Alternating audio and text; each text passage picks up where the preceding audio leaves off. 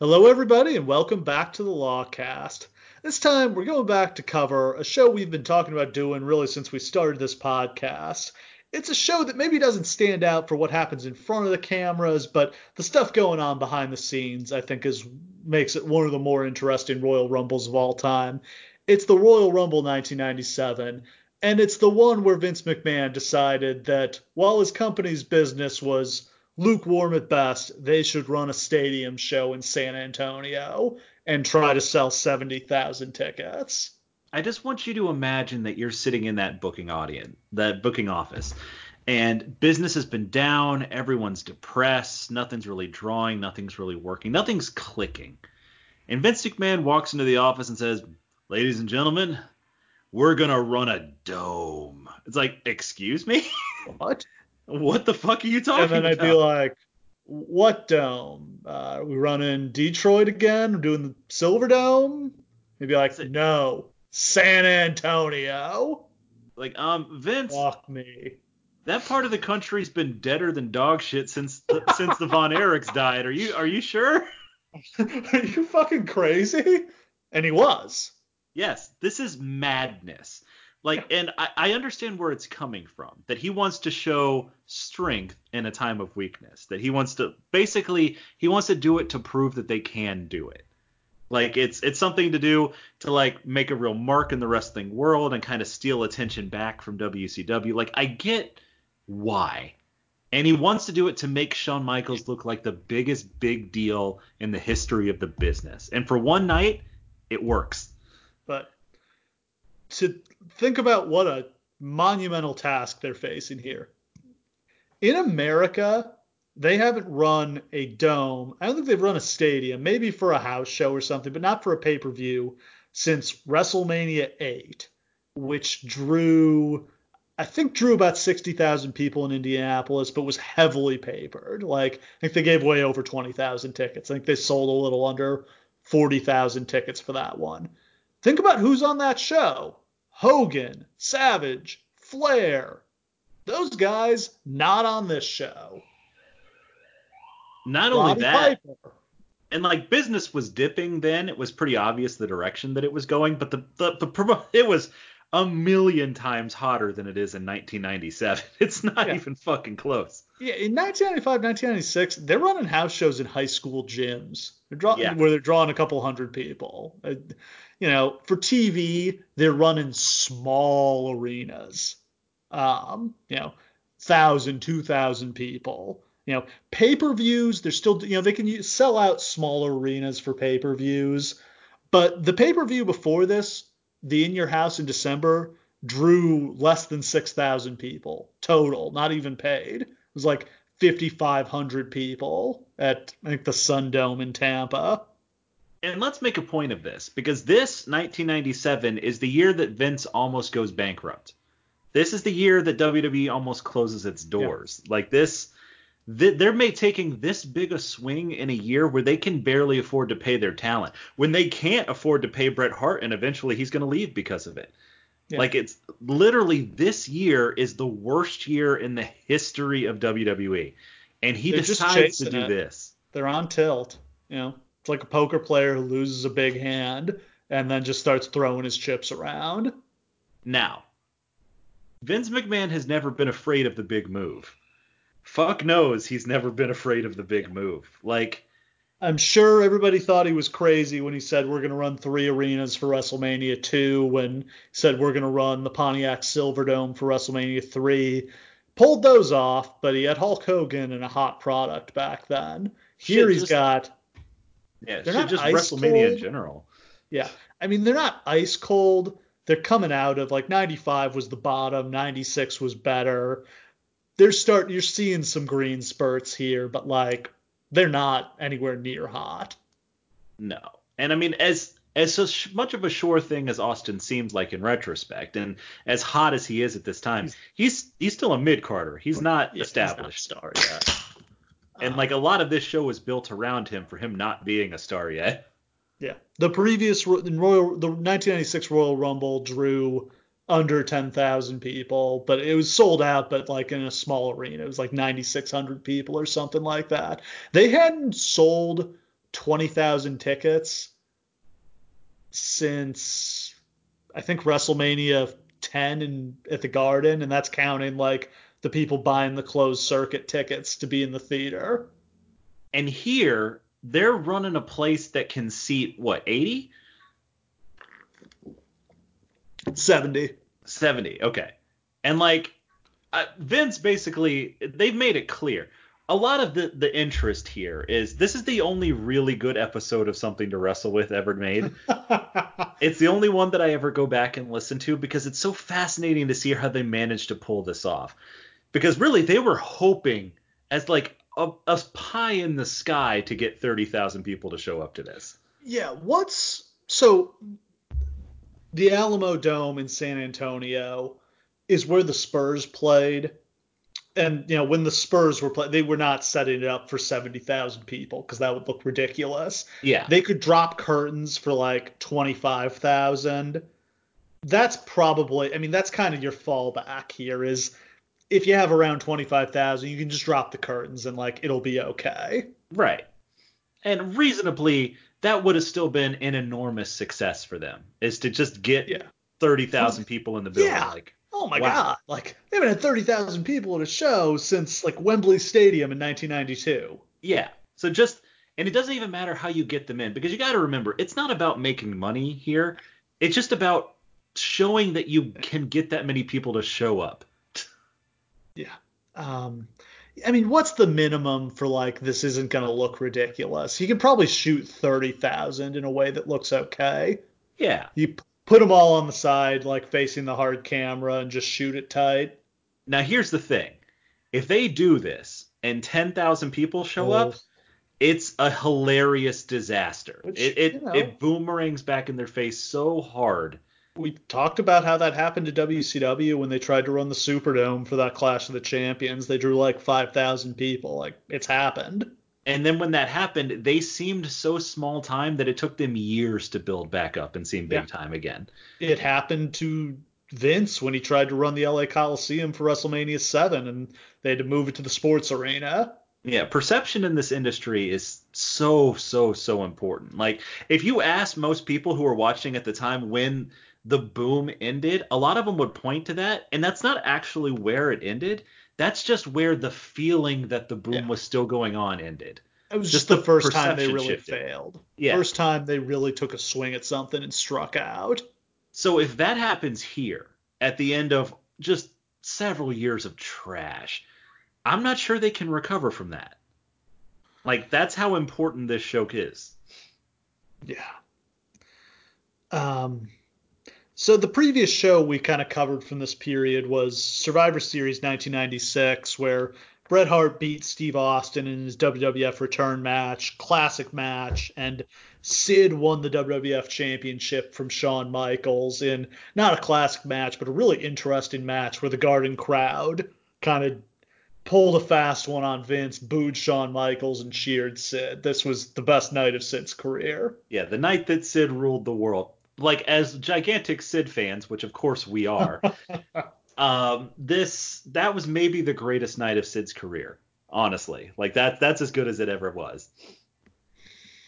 So, but we know that Sid was not the original plan for that match. It was supposed to be Vader, and my understanding is Vader was still going to lose to Shawn at SummerSlam, like he did, but then he was going to get a rematch at Survivor Series and beat him, and then they would do the rubber match down in San Antonio.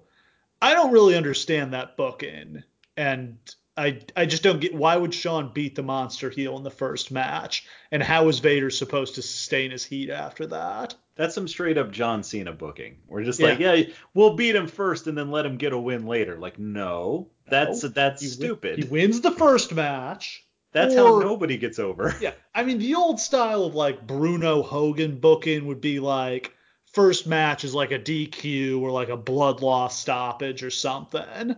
And then you'd come back around and you'd beat him the second time. And that's doable too. But if it was me booking, I'd just be like, no, Vader's going to beat Shawn at SummerSlam. and establish himself as the monster heel. And then we can do the rematch in New York, and they can like fight out of the Garden for count out DQ, crazy shit. Shawn can do a moonsault like off the second row of seats, whatever. And then we'll do the last. Shawn gets his last match in San Antonio, puts his career on the line in his hometown, and he wins back the title. I honestly don't understand why almost every title storyline ever written isn't basically that. Yeah. The big scary heel comes in, wins, like takes the babyface by surprise. Babyface comes back, shit finish. Then the babyface's last shot is the third one, and then he wins. Like that's all anyone wants from a wrestling storyline.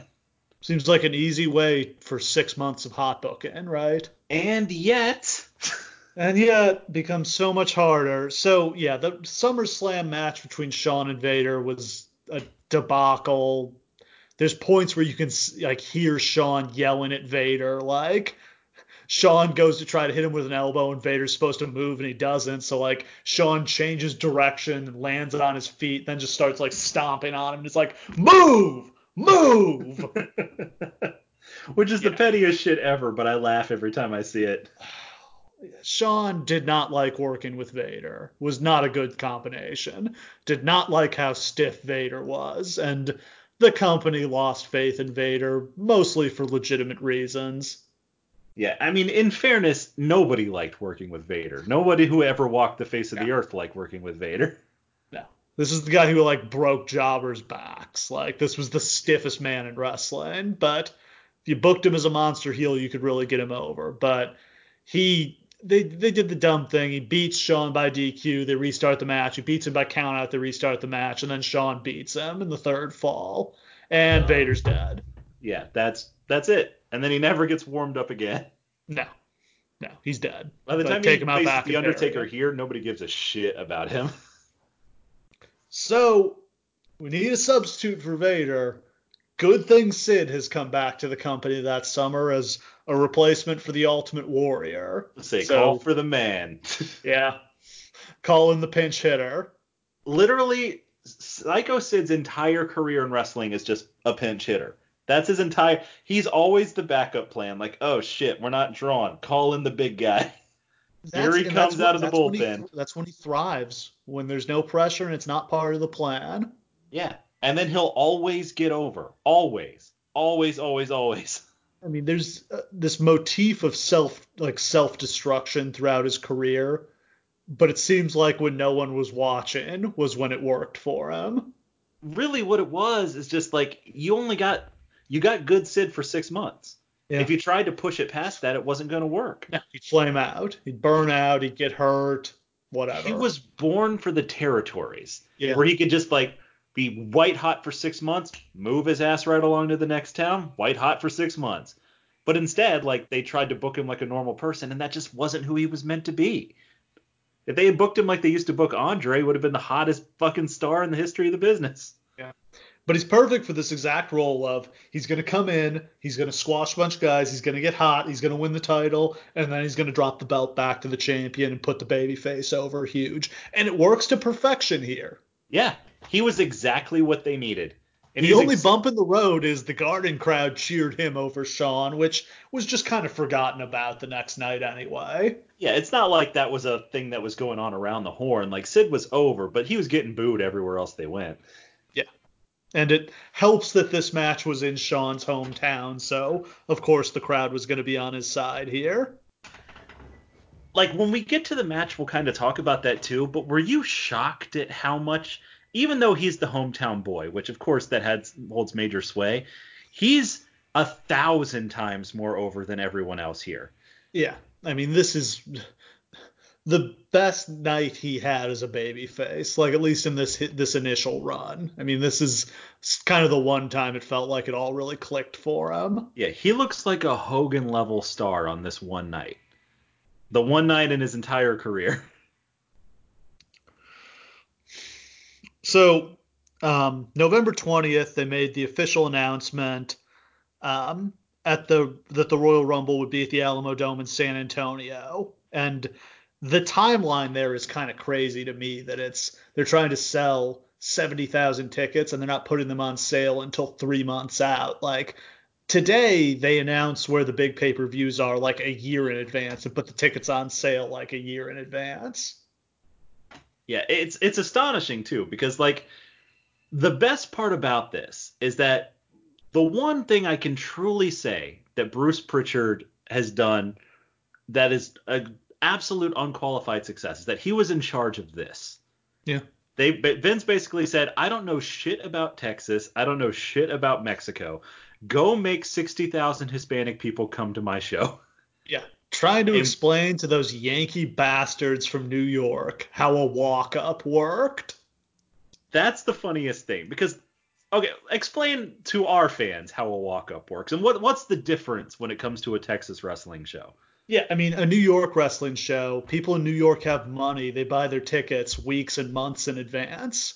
You know, Texas, working class, especially for Hispanic fans, many of whom are day laborers, get paid for their jobs in cash. They don't know that they're going to be able to afford to go to the show until it's the day of and they have the money. So they're not buying their tickets in advance. They're actually going to go to the arena and buy their tickets at the gate. And that's the fantastic thing is that Vince is so used to knowing in Yeah. advance. But for a walk-up show, you don't have a fucking clue until the No. bells ring. Like it, by the time the first match rolls around here, Vince still doesn't know how many people are coming to this show. Yeah, like we might have sold 500 tickets a week in advance and end up drawing 8,000 people, or we might draw 2,000 people. We just don't know. And I think he said that like they had only sold 2,000 tickets before, and Vince was like having a goddamn heart attack. Oh yeah, I've got these numbers for the timeline later on, and it's amazing how many tickets they sell like in the last 7 days here. But to jump back to the press conference, November 20th, I believe that's like the day after Survivor Series. The press conference has Shawn Michaels, Bret Hart, and Piroth Jr., the Mexican luchador. Um, Sid is obviously supposed to be at the press conference. He's just won the world title, but he overslept and didn't make the flight. The one Just, time Shawn Michaels was the more professional yeah, guy. yeah. Shawn Michaels, of course, was up drinking all night with Steve Austin in New York, but still got his ass on the plane and made it there. Yep. Sid couldn't be fucking bothered. Isn't that like an all-time thing? Like I know accidents can happen, but like isn't it just like Sid to be like I just whatever? put the world title on you, and you can't make it to the fucking press. You can't, like, they had a chartered plane to take everybody down there. It was just get your ass to the private airstrip where this thing was going to take off from, and he couldn't do it. And it's not like he was in the car and he just missed it. Like Sid didn't wake up till like noon that day. Yeah, imagine being Vince and everybody, and like against every instinct you have, you've put your world title on Psycho Sid, and he just immediately Sids you. Like, I love that we're using Sid as a verb now, and but you I'm know all what for it that. is. Yeah. Yeah. He just didn't show. I mean, this guy who, when you tried to push him as a top star in the early 90s, just quit the company on you out of nowhere. Just refused to take drug tests. Boys and girls, you can use this in your everyday life. When your manager at work and your employee decides that he doesn't really feel like showing up, he Sidded you. Yeah. I don't remember if I think he actually took the drug tests and just failed them and just like dared them to do something. Just like whatever, man. I don't care if you fire me or not. It doesn't matter. Yeah. If you fire me, I'll just leave, and then you'll call me a year from now when you need me. I don't ever need a job. The December in Your House was headlined by Sid versus Bret Hart for the title. Sid retained the belt there after Shawn Michaels, who was doing commentary, accidentally hit Bret with a chair. The show went off air with Shawn and Bret brawling. Definitely feels like they're building towards Shawn versus Bret at WrestleMania at this point. Oh God, yeah. And like that was so the no-brainer match, right? Because so much has changed since the last time we did that match. And now like Shawn's the guy who's on top and Brett's getting bitter and Yeah. it just makes sense that that's where you'd be going. Um, as I mentioned before, that pay-per-view, the December in Your House, drew like 5,600 people. So Woof. yeah, They're trying to go from 5,600 people to 70,000 in the span of a month. This may be the biggest disparity between two pay-per-views in attendance ever in the history of wrestling. Yeah, this is about as big as it gets. So, what are you going to do here? They go with a multi-pronged attack here. They throw everything they've got at this. All the old tricks in the book. They spend way more money on promotion than they normally would for a Royal Rumble. They brought in the team that they used to promote WrestleMania and put them to work on this show, put them on the ground in San Antonio. They dropped the ticket prices down as low as they could go. Most of the seats are $10. Like the front row seats are like $175, and then there's like some $40 seats like up close, and after that it's like $15, $10. Yeah. Which is, this is really the playbook here is very similar to the WrestleMania 3 playbook. They did the $10 tickets there. Of course, there's been some inflation, so $10 was a little more back then. But they did the same kinds of deals with like coupons for $5 tickets. They do like show. they do like the Taco Bell thing, Yeah, right?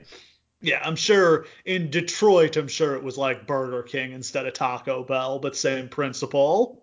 Yeah, literally like you go to Taco Bell, you buy a taco, you get a ticket. Like that's Yeah, basically what we're doing here. yeah. It was Dr. Pepper and Taco Bell, I think, were the two big things. Uh, they gave away thousands. They gave away like 12,000 tickets, which we'll get to when we go over the attendance. But they were very generous with these things. Um, and then they worked with AAA to bring in, Mexican stars to try to attract Hispanic fans. We'll get to that in a second. The Taco Bell coupons probably saved the show. Like those $5 Taco Bell tickets were, I think, what got them to the number they needed here. Oh, absolutely. Just the idea, if nothing else, even if it wasn't the coupon specifically, just like the awareness that causes of just like Massive promotion. every Every time you go to Taco Taco Bell. Bell, yeah. Yeah. Every Taco Bell is promoting tickets to the Royal Rumble here. And that's, free advertising for WWE. They're not paying Taco Bell for that. Yeah, exactly. Like They're and that's getting paid by Taco Bell for that. and like there's all these stories about them like they're plastered on buses, they're plastered on the side of buildings, like Everywhere. everything you can do. Everyone in San Antonio was aware this was happening. Yeah. They were literally putting out like millions of these tickets, these coupons. They were everywhere. Like every power bill that everyone got that month had a ticket to the show in it. Yeah. 6 weeks out, they had sold less than 10,000 tickets. Yeah. Like they're staring death right in the face here. But what they didn't really understand is that that's a shitload. Like if they really understand the way that business works, especially in Mexican wrestling, they would have understood that what they were looking at was an incredible number of people if you're selling 10,000 ahead of time. Like there's stories about like Arena Mexico shows that sell like 5 tickets and then the attendance is 20,000. It's Yeah. like it's ridiculous. The rodeo in Texas, which is the biggest deal in the world, it sells like 11 tickets before it actually happens. We'll get to the famous tractor pull Yeah. in a minute. So yeah, they work out a deal with AAA to do a talent exchange here. They don't send much of they don't send much of anything down to Mexico. They sent fake Razor and Diesel. Which the funniest thing is that both sides think that they're fleecing the other because I know. because Vince sends fake Razor Diesel and they're like, yeah, that they're not worth shit.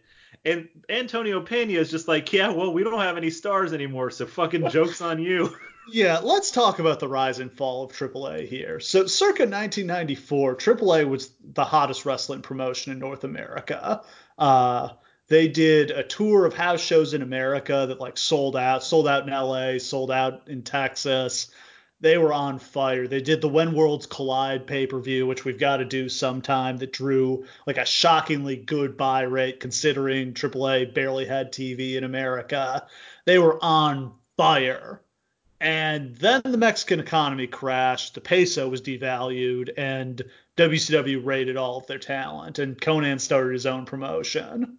Yeah, here's the thing. Like when we do that AAA show, I'll get more into like how AAA actually came about in the extremely carny way that promotion was actually formed. One It's shining moment. it's one of the brilliant coups in wrestling history, actually.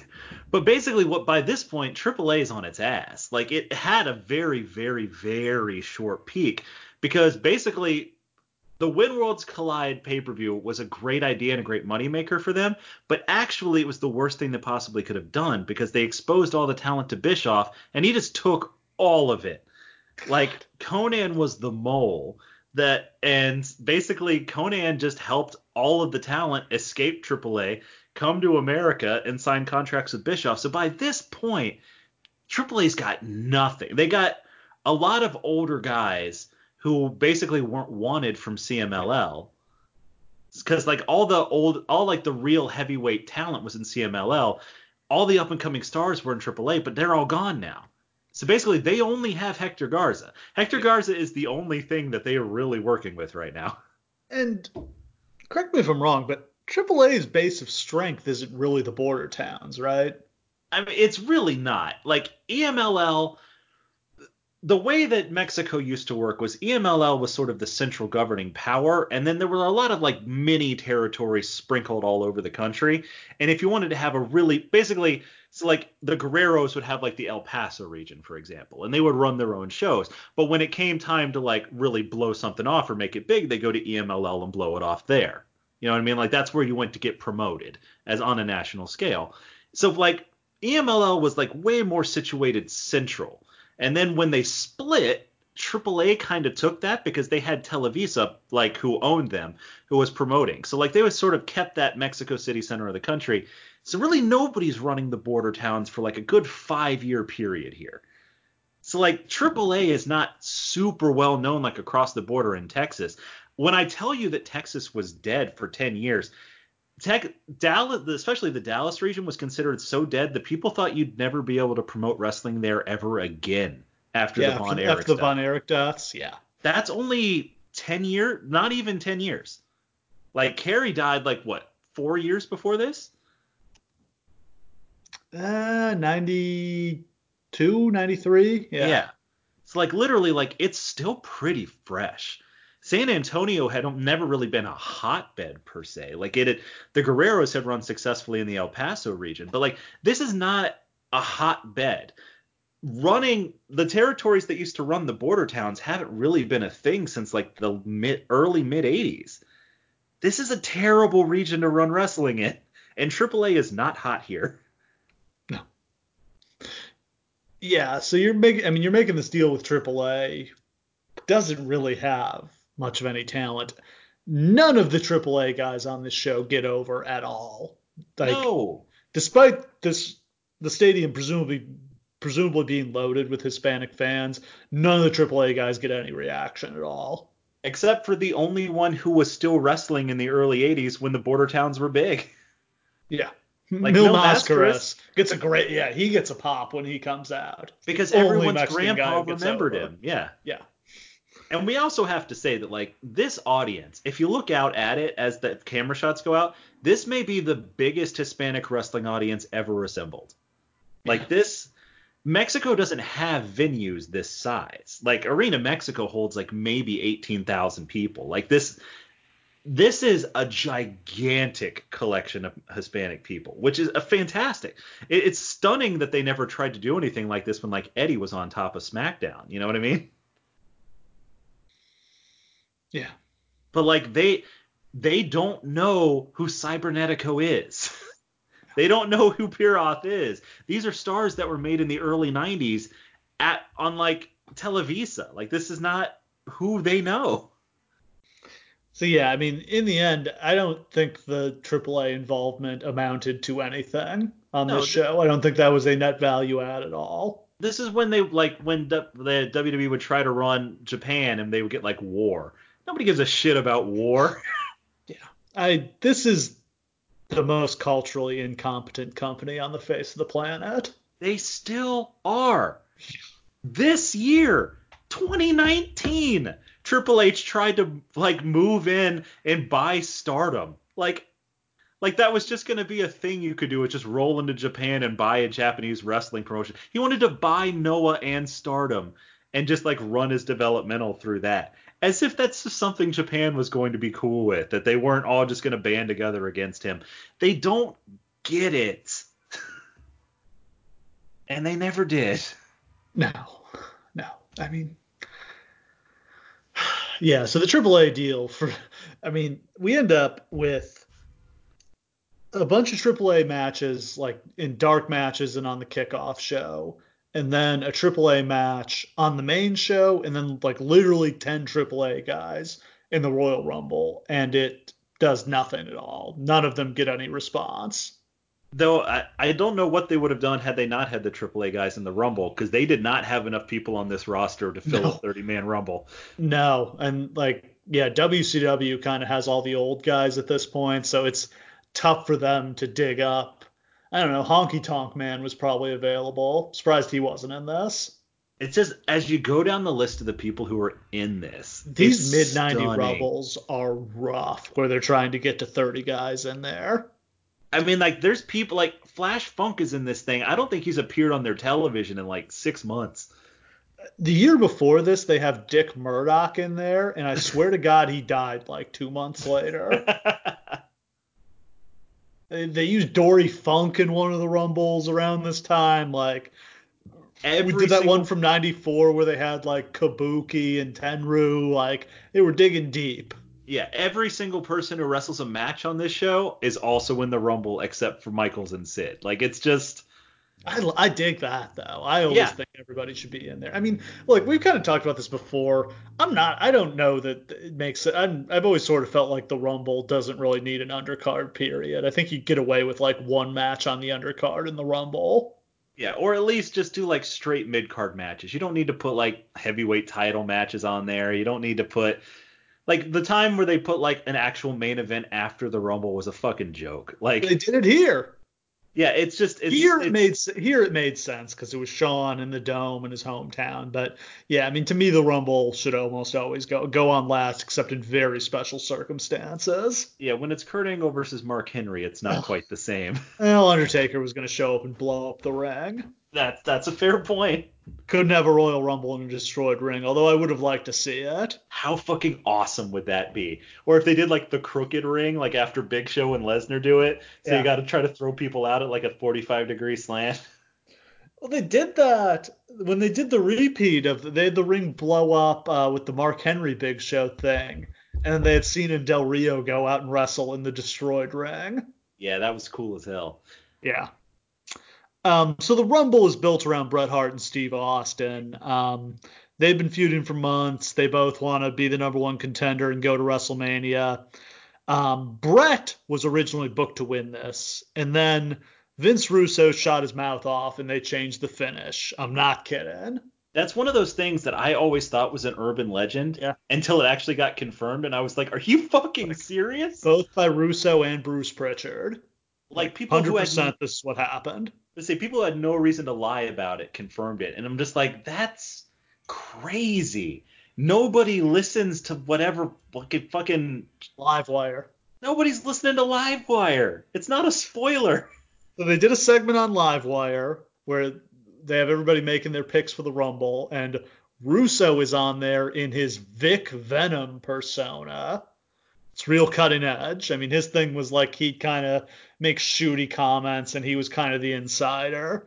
Um, so Russo gets asked for his pick, and he says something like, guys, it's obvious Bret Hart's going to win the Royal Rumble. And they ask him like, oh, well, you sound really confident. Who's your second choice? He just like wouldn't give one. He was like, no, it's going to be Bret Hart. Like, guys, come on, it's Bret Hart's going to win this thing. But here's the funniest thing. He didn't know that. Yeah, Like yeah. He says Vince he didn't thought actually that he know the knew it and finish. was yeah, Vince thought that he knew it and was spilling the beans, but Russo didn't actually know. Think he was actually he was I think that by that point he was coming to the creative meetings because like he was writing for the magazine and like he needed to know like what was going on, but he's not anywhere near the inner circle at this point. But so Vince hears that Russo spills it, and he's just like, well, fuck, we got to change it. Nobody asks Russo, like, hey, did you actually mean to spill it? Like Vince just hears about it because I don't I mean, think Vince even it's saw not it. hard to figure out I mean, it is obvious Bret Hart's going to win the Royal Rumble, Of so they can do course it Bret and is. Shawn at WrestleMania, but you're not supposed to say it that way.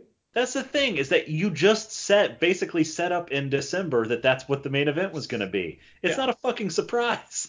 But you're supposed to be like, oh, Bret Hart's going to win. He's the excellence of execution. He's got the stamina. He won the 1994 Royal Rumble. He's going to do it again. You're not supposed to be like, well, because obviously he's going to fucking win. That's where the booking is headed, Yeah, dudes. you Did you fucking watch the show? marks. and yet, even after this, they're like, all right, well, let's get him more inside and give him more information. So they make the call to change it and have Austin win instead, which is just another in a strange series of accidents that help Steve Austin become a star. Yeah, that's the thing. If Austin doesn't win here, and they don't have to put him in that like fatal four-way match, like I'm not sure that he's in it. I'm not sure. Like they Yeah, there's a kind of decent like shot he fades back down. I mean, at this point, I think the plan is for him to work with Bulldog at WrestleMania. Like they that's going to keep be a nothing match. they keep backing their way into Austin. Like, oh shit, Shawn Michaels lost his smile, gotta go to Austin. Oh shit, this happened, gotta go to Austin. And like Austin just keeps being presented to people as a big deal for long enough that they have a chance to buy it. And they do. The other big undercard match is The Undertaker against Vader. Not much consolation for Vader not being the world champion here. God. By this point, Vader is just, he might as well be mini Vader for all he matters on this show. Um, Other things going on. They've debuted Shotgun Saturday Night. Yeah. They ran on the Saturday night, the night before this. Terry Funk showed up on Shotgun Saturday Night, which was at some bar strip club in San Antonio. Terry Funk shows up, cuts a hilarious promo where he says that Bret Hart's mother is a whore. Your Vince Mc, mother's a whore. Vince McMahon is a Yankee bastard, and Jim Ross is an Okie asshole. This is specifically after they specifically Yes. request that he not curse on television. There's like, okay, Terry, this is airing live, like on syndicated network TV in a bunch of places in the country. It's really late at night, so there's nobody around to like do the 7-second delay if you curse. Like, gotta keep it clean here. And he just goes off the rails. Like, your mother's a whore is one of the all-time greatest lines. Like, I can't even believe. Bret Hart, your mother's a whore. And just the look on everyone's face. Oh God. Yeah. As Bruce Pritchard recounts, he was the one who was sent to tell Funk not to curse. And as he's like standing there in the tunnel while this is going, not in the tunnel because it's at a bar, but he's somewhere like within Vince McMahon's sight line as this Funk promo is going on. And he just sees Vince's face turn red and the look of rage on his face. But like, why would you give Terry Funk a hot mic and the This was opportunity to piss great. people This off? was awesome. This should have been on Raw. And then him and Austin end up like brawling out of the bar. It's perfect. Yeah. It's just, oh Man, my God. Shotgun Saturday Night. What a weird show. It's just amazing that they even came up with the concept for it and went through with it, isn't it? Like it's one of It's a those Vince dumb McMahon. fucking idea. Yeah, it's one of those Vince McMahon ideas that makes no sense, and they just went full hog on it. We're gonna shoot this live in nightclubs. You have to fly people into like New York City or wherever the hell for this show. Nobody's gonna watch. We're gonna spending money buying time on syndicated TV for this. It's a stupid idea. But they wanted that edge. Yeah. They I wanted mean, that hard grit. part of we're seeing them move toward we're this is the early stages of the attitude era. Like we're not quite there yet, but it's getting more and more attitude-y. Vince doesn't know what he's looking for yet. It won't be until Shawn basically gives it to him by being a dickhead that he really gets what it's supposed to be. but like he knows that he's reaching for something. Like it predates Russo. Russo wasn't the only thing that launched the Attitude Era. Vince knew that he wanted something like that. He just couldn't get there. Like he's too stuck in his 80s Vince McMahonisms. So he's trying all this wacky shit trying to grab it. Until eventually Sean and Russo will just give it to him. So, as noted in the Wrestling Observer, one thing that gave the WWF hope was that a tractor pull had once done a 30,000 ticket walk up at the Alamo Dome. Imagine that's what you're hanging your hat on. Like, well, oh yeah, heard there was a tractor pull there a while ago. I just love that like Jim Cornette or Jim Ross or somebody called Meltzer and actually said that to him. Hey, it's not a huge disaster. One time a tractor pull drew big on the day of. Oh yeah, we all remember that tractor pull. What the hell is a tractor pull? Oh, okay. Well, I live in Ohio where we have lots of these actually. It's exactly what it sounds like. Everybody drives their tractors out of the fields into the big fairgrounds and tries to pull heavy shit. That's a tractor pull. 30,000 people for that. I've never been to a tractor pull, no, but I live very close to Bowling Green, which is the home of one of the biggest tractor pulls in the country, and it draws like 30,000 people. So it just brings people out of the fields of Iowa where you don't even know people live. Like those people just descend on. a week out, they had sold 28,000 tickets. Which is really good. Yeah, but I'm sure they were freaking out. But here's the funny thing is that 28,000 plus 12,000 comp, they're at 40,000 a week out. Like that sounds like on track, but because they're not used to walk-up business, they probably don't realize that yet. But here's the funny thing is that now that even puts them in a more awkward position because you have two scenarios. One, the people who have already bought tickets are the only ones coming. Okay. So then you got to put the curtains down, but you got 30,000, so you should be okay. Or 30,000 more people show up and you're not at all ready for that. So like what are you going to pay for all the extra security and all the extra employees and all the extra ticket takers? Or are you going to think that because if 30,000 extra people show up, you have a riot on your hands. Yeah. They had to prepare. I mean, you just spend the money on the security and stuff because the gate's not making you money here. Like you're giving the tickets away. And we'll get to it in a second. The gate, even with 60,000 people, there is not really that big. Like it's about the same size gate they would do, like selling out the Garden.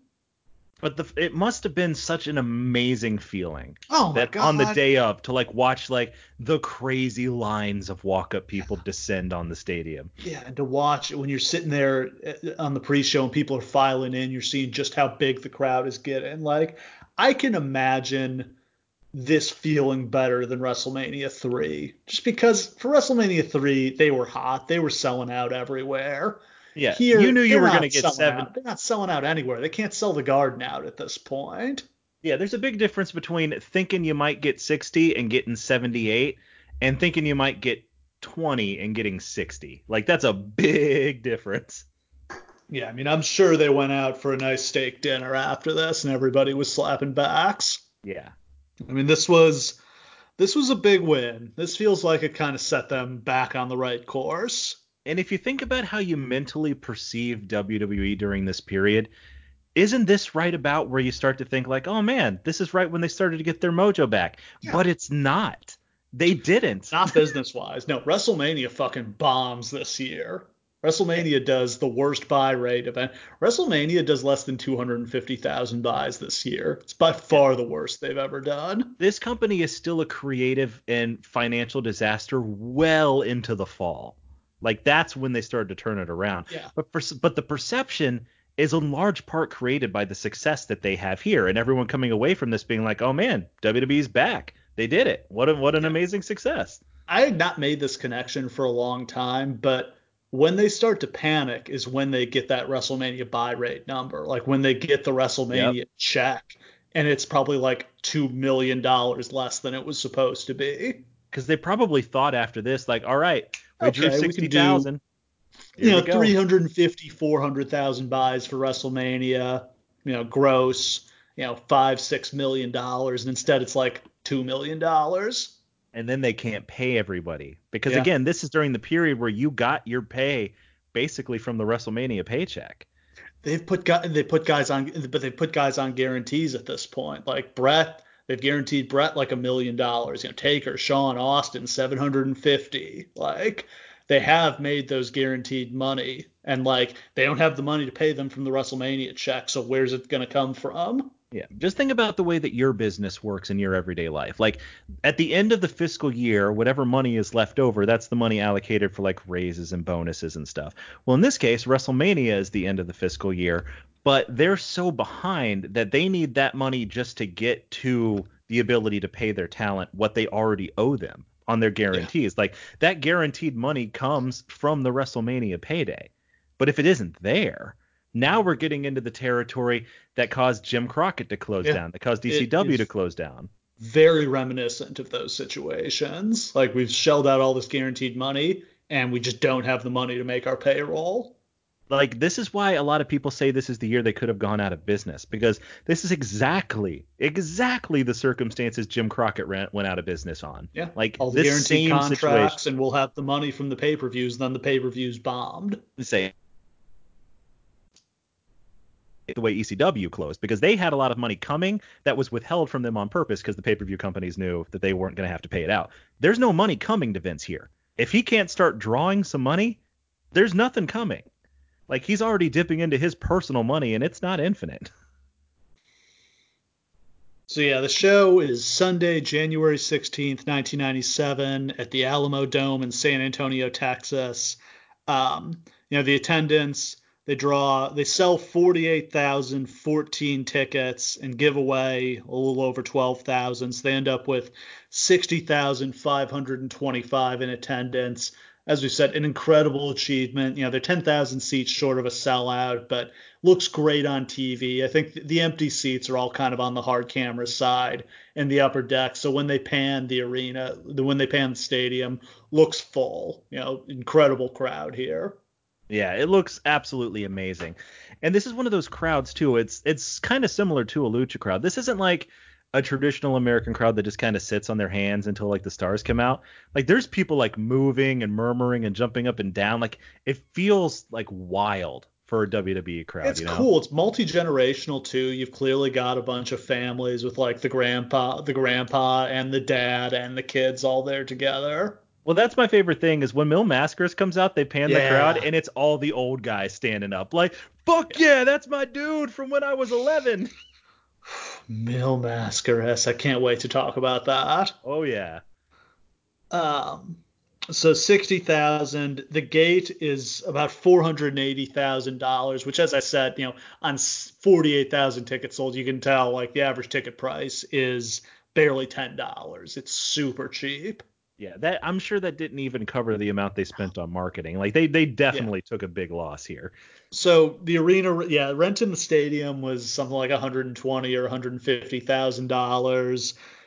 That plus taxes plus marketing, like the gate was pretty much a wash. The money was in the pay-per-view, which didn't do very well actually.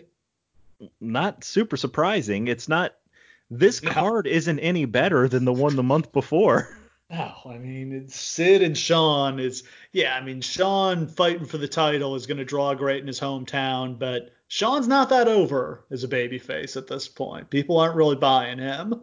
They still haven't quite figured out. They're still basically running a house show business mentality instead of a pay-per-view business mentality. And I don't think they're really going to figure that out until like the following year.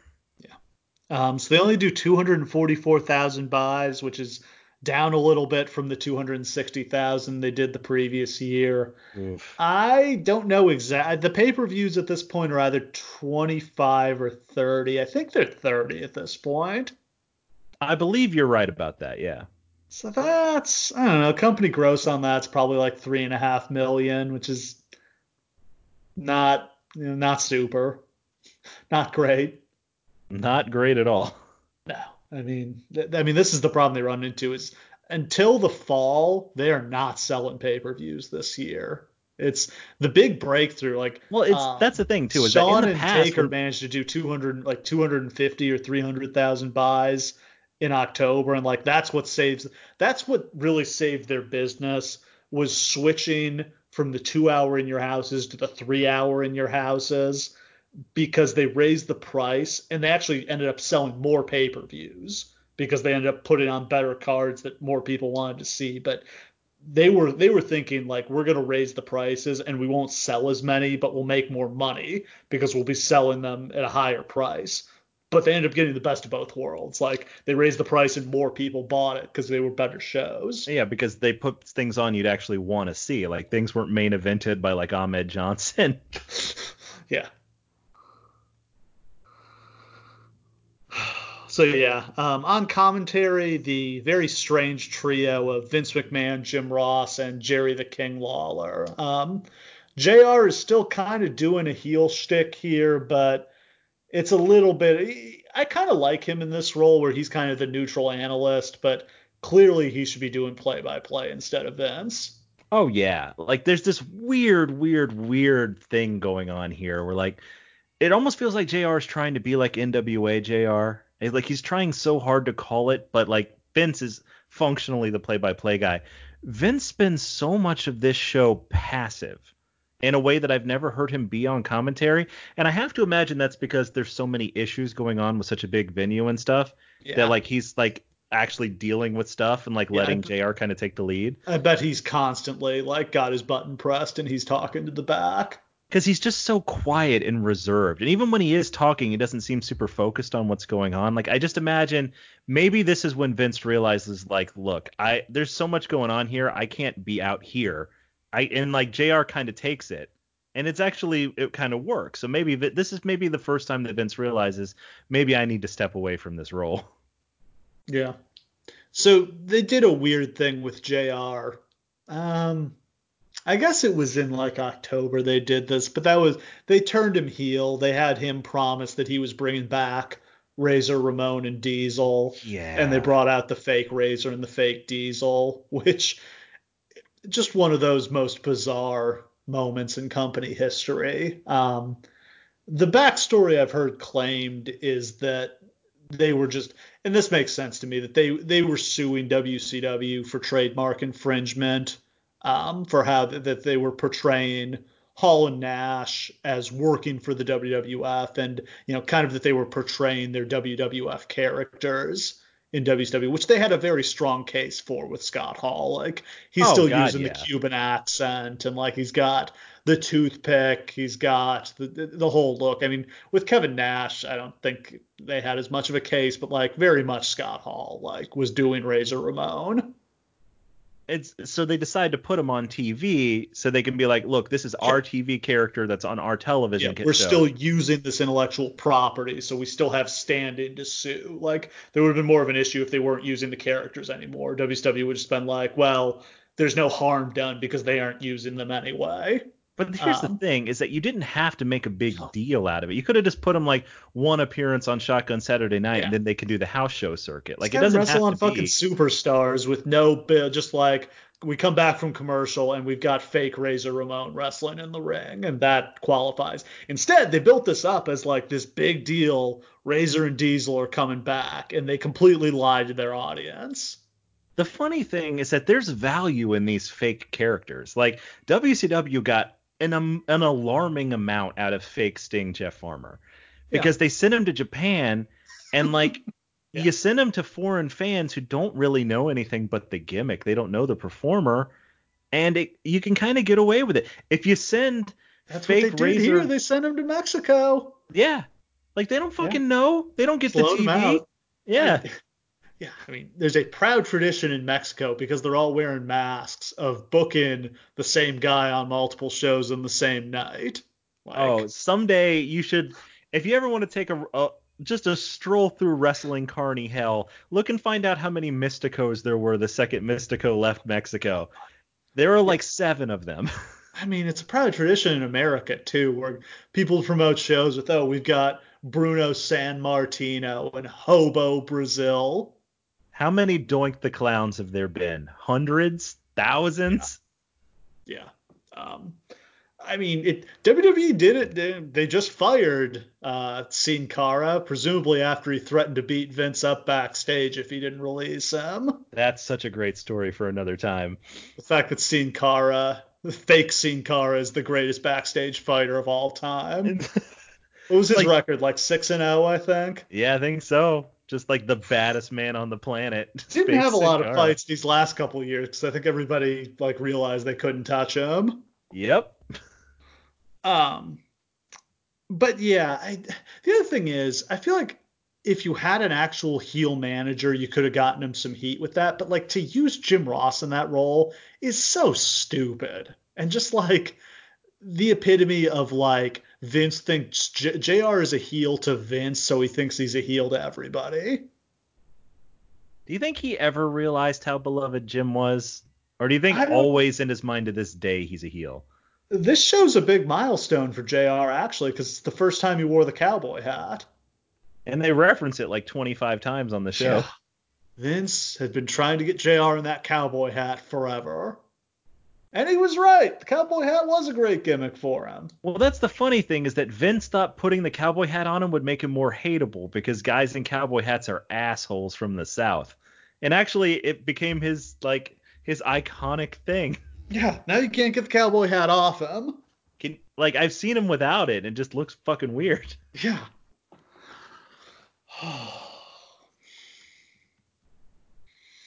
So yeah, the opening package is all about Shawn Michaels and how his boyhood dream turned into a nightmare, but tonight's his chance at redemption. Not a bad package. Not a bad package at all. And also the video was good. Aha! On the other hand, would have loved to see the old school Rumble intro where Vince would read off the name of everyone in the Rumble. I would have loved Cybernetico. Mil Mascaras.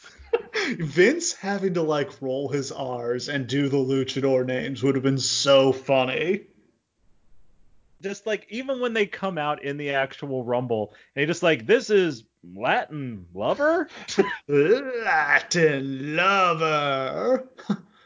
Pedro Aguayo Jr. Don't you know how much we missed out on the dark matches not being on the actual show? So we could have hear him have to list off everybody like Mascarita Sagrada. Glad you reminded me. We should go over what the fucking dark matches were. By the way, these dark matches are awesome, and I wish we had gotten to see them. Okay, first dark match. Paraguayo Jr. and Venom defeated Maniaco and Mosco de la Merced.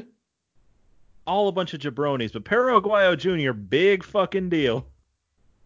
Forgive my gringo tongue. Haven't spoke any Spanish since high school. It's okay, I can't roll my R's to save my life. It's a thing. Second dark match. Blue Demon Jr., Octagon, Tinieblas Cineblas, yeah. defeated Abismo Negro, Heavy Metal, and Hysteria. That match rules. Yeah, that Holy like shit, that match rules. Yeah. Does that exist online somewhere? I doubt it. I've never seen it. I've seen all those guys wrestle a million times before, and I wonder if they put that on the DVD release. This is the kind of show where it would actually be worth it down the D. This is the kind of show where like they should release this on DVD and do a fucking documentary on this. Yeah. Well, here's the thing. I'm not sure they're allowed by AAA to put this on. It's a good point, actually. I don't know what the status of some of this stuff is. But that's the thing is that Heavy Metal is on the dark match and in another match. He's in the main match on the card too. So I'm really not sure about that. And then Mini's match, Mascarita Sagrada Jr. and La Parquita defeated Mini Mankind and Mini Vader. Somehow Mini Paul Bear was not there for this, unfortunately. That's a shame. I mean, I love the mini versions of the real characters. Absolutely. The funny thing about this is it's pretty clear that they let AAA book the AAA matches, because the booking only makes sense from AAA's perspective. Like in terms of who they were pushing at the time in various ways. Like it doesn't make sense if you're WWE not to put, say, Perro Aguayo Jr. in the match with Hector Garza and Perro Aguayo. Like it doesn't make sense for Connect to get the big push there as a babyface. Like it just, none of it makes any sense from WWE's perspective. Like I really do think that they let Pena just choose what matches got put on because they didn't know. Probably they don't know who the hell these guys are. Yeah. I'm sure they liked Garza. Like Garza's got the look they would have been looking for. I'm amazed that they didn't try to wrench him away, honestly, because he could have been a star. Did he end up in WCW? He ended up in TNA. He did end up in WCW. We did a WCW pay-per-view where he got, yeah, the 97 Bash at the Beach. He got that big push in that match. Yeah, but it was a cup of coffee. Like He beat Scott Hall too. here's the thing. Garza has one of the more interesting careers in the history of Mexican wrestling because he was such a sure thing that basically the entire Mexican wrestling industry spends 10 years arguing over who owns him. Yeah. Until he eventually found Perros del Mal and says, like, I own myself and we're separate, which is sort of the beginning of Bullet Club. Like, they're who Bullet Club steals their idea from. So that's a whole other story for a whole other time. But Paris Del Mal is one of those. It's a story from Thousands Wrestling that never gets talked about because it's purely in Mexico. But we have to talk about it more at another day. Opening match for the Intercontinental Championship. Hunter Hearst Helmsley defends against Goldust.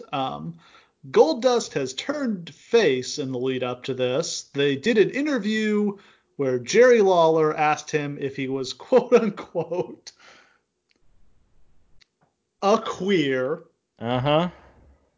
And Goldust heroically said no and punched Lawler in the face.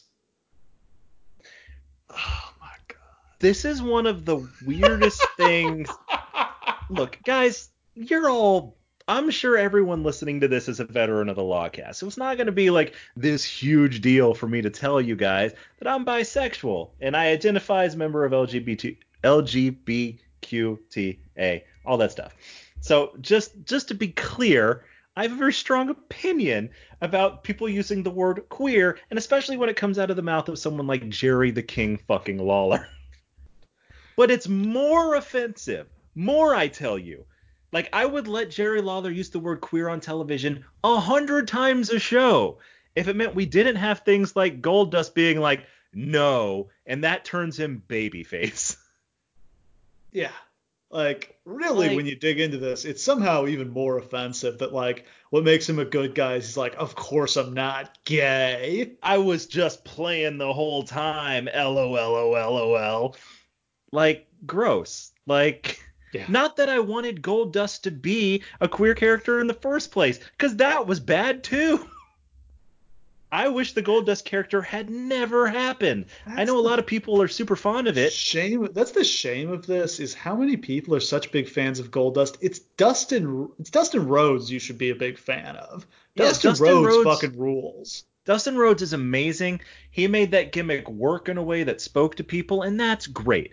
But as somebody who grew up like I grew up, Goldust was a weight I carried around my neck for this entire era of wrestling. Like, that was the closest thing to queer representation we had in a wrestling ring ever at this point. Goldust was over for about 6 months, and somehow this character lasted for like 15 years, Like, I'm 20 still years. I'm going back and watching, like, if you listen back to like old ass episodes of the Lawcast I referenced, that I've been watching like every Raw since like the first one all the way to the future, and I'm into 2003 now, and Goldust is still there, still doing the same gimmick. Yeah. I mean, to me, this character was done when like Roddy Piper stripped him down to lingerie at WrestleMania 12. Like that probably should have been the end of the character. This character was done the second that Scott Hall refused to do business with him. Yeah. Like, just that moment where just like, hey, I'm not gonna. This character was done before it ever got founded. This character was done on the pitch floor. Like, I hate Goldust. Hate with a violent passion. I'm still able to enjoy like Goldust and Booker T and all of that stuff because Dustin Rhodes is a genius and that's great. But this is trash. The trash is trash. So the backstory here was that Helmsley was putting the moves on Marlena, which Goldust didn't appreciate. So now we've got a feud and this match for the IC title. Goldust is out first. He's accompanied by Marlena. Helmsley is out second to his Ode to Joy entrance theme. And he's got Curtis Hughes backing him up. This is something I had absolutely no memory of. Man, what a cup. Like, this is one of a couple of times that he has literally like a cup of coffee bodyguard Every persona. time he was in the WWF, it seemed like he'd be there for like 2 weeks and be gone. He occupies a bodyguard shaped spot in promoters' minds, and just his whole career is just people bringing him in like Curtis Hughes is the perfect bodyguard. They bring him in as like, actually he sucks. Damn, that's all right. This one wasn't crazy because I mean they're going for $1 Million Man here. Like this is Right. going to be his Virgil. But he just has no personality. He's slow. He can't do He's anything. just a silent badass. It's like Big Bubba Rogers. But he's not. He just looks good in a suit. He's not Yeah. actually talented. He's not going to wrestle. He's just going to punch people. I would argue that we just saw another bodyguard who made absolutely no sense on the WCW show we just covered. Where, what the fuck was his name? Like Nitrous or something like Oh that? yeah, Nitron. Yes, Nitron was better than Mr. Hughes. Yeah. I'm amazed they didn't put him in the Nation of Domination. I mean, he Like, was right there, right? just seems like the most obvious fit. Just have him be the bodyguard for Farouk, right? Instead of the 15 jabronis they have. We'll talk about the Nation in a minute. Though I Um, have a soft spot for the Nation of just like, how many random fucks can we put in a stable? who the hell were most of those people? I mean, just a bunch of people that Lawler called up from Memphis. They got a couple women here too. Like, don't remember them having women in the stable. I think it was literally like Vince walking through Titan Towers and pointing out every black person who worked for him and just like, hey, you're going to be in this stable. Goldust jumps Helmsley in the aisle. He drops him on the guardrail. He goes for a 10 punch, but Helmsley counters with an atomic drop. Um, Goldust catapults Helmsley out of the ring and then grabs the steps and hits him with them right in front of the referee. That's somehow not a disqualification. Yeah, that was pretty weird, huh? Like, you're allowed to throw people into the stairs, but you're not allowed to like hit them with the stairs. Um, they fight on the floor. Helmsley posts Goldust. He goes for the big knee, but Goldust dodges. Helmsley's knee hits the apron. Goldust then works on Helmsley's knee out on the floor. JR points out this should be both a count out and a disqualification. I always love like angry they're not enforcing the rules, JR. I completely agree. Though these days in AEW, he's taken it to like a total extreme. Where like Yeah, we're when just he doesn't, burying the promotion. he just like this is fucking stupid. This isn't how this Yeah, is supposed to work. they're not tagging in and out. Like JR, like you haven't seen a wrestling match in 10 years. Maybe catch up before you talk shit. Goldust puts on the figure four, but Helmsley manages to slip out. Goldust goes for a crossbody, but Helmsley ducks. Goldust crashes and burns down to the floor.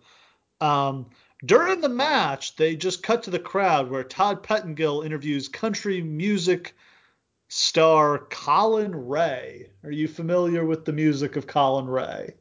I am not as unaware of country music as you might think that I am, but I have no idea who Colin Ray is. And Totally unaware of this. I really hate these cut-ins that Todd Pettengill is doing throughout the show. Like, not only is Todd Pettengill one of the worst like interviewers of random people that I've ever seen, because he just literally walks up to him and just like, hey, you want to do this really awkward thing? And they're like, I guess. And like they always seem miserable to be talking to him. And then Yeah. like literally it's while the match is The going on. match is going on. Why can't we do this between matches? Helmsley injures his knee while he's attempting a backdrop. Goldust goes to the top, but Helmsley shoves the referee into the ropes to crotch him. Helmsley goes for the superplex. Goldust throws him off, but then misses an elbow drop. Hughes throws the IC belt into the ring. Marlena distracts Helmsley with a kiss, which allows Goldust to hit Triple H with the belt, but that only gets two. Goldust gets distracted by Hughes, and they hit the pedigree for the win. It was an okay match. It was like 16, 17 minutes long, which was probably too long for this opener. But that's just kind of what they did with Triple H at this point, is that Yeah. like every show just had a 17-minute Triple H match. And I had a revelation while I was watching this, and that's that Dolph Ziggler is just what Triple H would have been if he had never stopped being Hunter Hearst Helmsley. Yeah. Like if you had just never stopped having 17-minute mid-card matches, that's what Dolph Ziggler's career is. Like if he had never become Triple H. Sounds about right. Yeah, he Crowd should have. was not really behind Goldust as a face. I don't think No. they ever. Of course they weren't. Like what's to like? Either you He think that he's a weirdo, or you probably still darkly suspect that he's gay if you're the homophobe that most of the audience was at this point. and at minimum he's a sexual predator. Yeah, at minimum, he's a sexual predator, or he doesn't really wrestle that exciting a style, and he's got the hot valet, which tanks every babyface. Yeah. It's a disaster no matter how you look at it. No, I feel like it's just a shame we missed out on like Dustin Rhodes getting to really put his. I mean, the other problem is he's dealing with his drug and alcohol issues in this time period, so he's not up to having the true work in Dustin Rhodes matches that he could. But just imagine the natural Dustin Rhodes versus Triple H versus Steve Austin Yeah. versus Shawn Michaels versus Mankind. Like what could have been. Like he could have been a genuine star for them. Whereas 6 months from here, Goldust is done. Like done. Do you think he's a big baby face or an ass kicking heel? I kind of feel like he's a baby face. I kind of Yeah. feel like he never really like he He's found got himself. that's the thing. He's got the baby face fire. Like he's got some of the best comebacks ever in wrestling. He was never a great heel. Like, and really the only time he ever was a heel in his career was that like 2 years with Goldust. Like the entire rest of his career he's been a You're forgetting babyface. Black Rain. Yes, well, I'm not forgetting it. I'm trying to put it away. It's in the cage in my mind with his rat. We get pre-taped comments from Bret Hart. He says that he's a marked man tonight, but that he has to win to fulfill his destiny. And then Mankind says tonight is a chance for him to hurt a lot of people all at once. So we didn't get like proper Rumble promo here, but we got a few of them throughout the night. God, Mankind is so goddamn good. Yeah. And I like I think love like freak tortured soul Mankind. Just a great character. I think like Vince even says on commentary, like after that, like, wow, that was good. Like just something like that. He's just Yeah. like, oh wow. Wow. Yeah. Somewhere in here he's starting to really buy into Mick Foley. Like, has anyone ever done more with less? Like he got the equivalent of Goldust in a different way, except he makes it work. Yeah, Vince literally told Jim Ross like I'm gonna sign him because I want you to understand like the mistake you're making here. Like I want you to learn from this when he fails. And he should have failed. It's a dumb gimmick. Like we love it because of how great it turned out Could to be and the anyone performances he else put have in. pulled that off? No one else in the history of wrestling. Yeah. And that's only because Mick Foley was basically an insane person. Yeah. Foley is just a goddamn genius. And This is a shoot. and they Like, know when to spin the character off in a different direction and make him more human. yeah. Like it's a lot of coincidental stuff that winds up working because of a masterful performance. But this is a trash gimmick. Whew. Next up, we've got Ahmed Johnson versus Farouk. I This loved this. is still the early days of the Nation of Domination. Farouk has like 15 guys with him. How I know a okay? few of them. How cool is this entrance though? Because like Farouk comes out, he's got his Yeah. lawyer, he's got his bodyguard, he's got his protege, he's got two white rappers rapping him to the ring. Like that's stupid. Got a But hot woman with some big hair. it's just like this entourage of Yeah. just like Farouk and everyone that's part of his stable, and then just Ahmed Johnson alone against the nation. I love the rapping entrance, actually. I thought this was great. As we've said before, I don't understand why they're white rappers. No. There's a couple of black people who know how to rap too in the world. You could probably found some, but whatever. I think Whatever. it was very important to them that this not be an all black stable. And then later it became an all black stable. Yeah. Like I But don't they were so afraid of this, but they still did it, which is the weirdest thing, right? Like I can't imagine a more heat-seeking angle you could do than a black power stable in the yeah. Southern Wrestling promotion. Like you're gonna do a black power stable match in Texas in the 90s, and like they come so close to going all the way with it, but they kind of pull up because they're just like, we're not ready for this level of heat. This is like Sergeant Slaughter heat. Yeah. Like if they had gone all the way with this would have been death threats. This would have been a problem. This was not the They right couldn't even time do this for it, but now. it feels like a couple years on either side of this, Farouk could have been the world champion with this gimmick. Probably. And like you don't have to push like the black power angle of it as much as they even as much as they chose to do. It can just be the trappings of it and just be a wrestling stable. You know what I mean? Yeah, I Like, mean, yeah, you can tone it back and it's just like we get it without it being so explicit. but like giving Farouk all this stuff is great because Ron Simmons, bless his heart, he has a lot of amazing qualities, but he's not like a charismatic presence.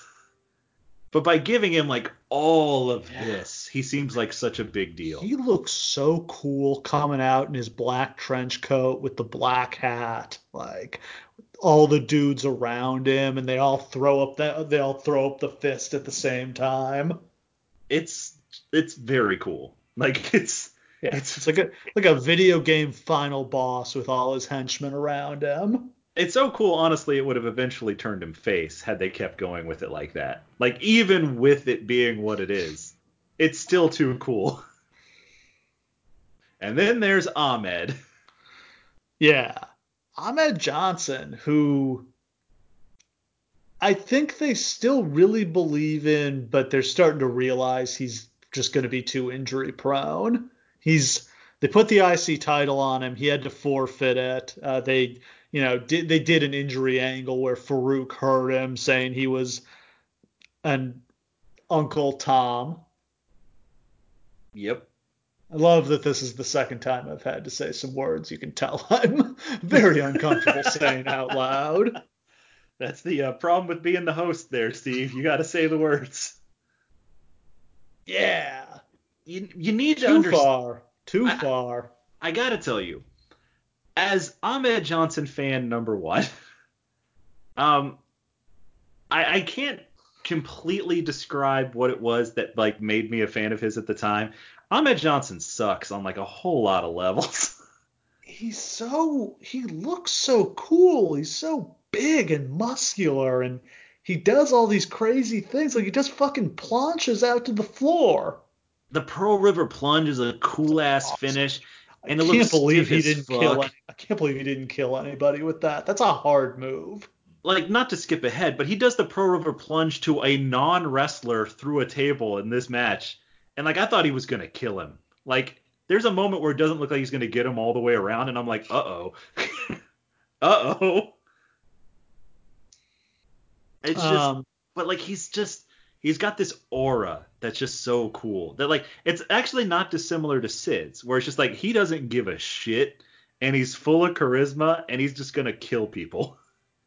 yeah, and there's just this he's like this wild animal in the ring. You just never know what he's gonna do. Like Well, half the time it's stuff that hurts himself, but something crazy is always gonna happen. unfortunately, like it almost it hurts to say the animal thing because Vince goes back to that so much that it's incredibly uncomfortable. Because like that's like his go-to thing. Is like he's like an unchained animal. It's like, oh Vince, no, no, please don't say that. No.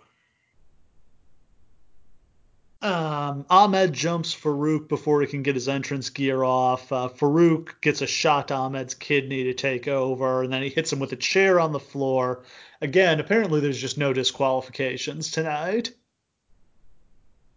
Thank God. Well, I spoke too soon because this match ends in a disqualification when everybody runs in the ring and beats up Ahmed. and and then there's just a long, long period of Ahmed beating everyone's ass.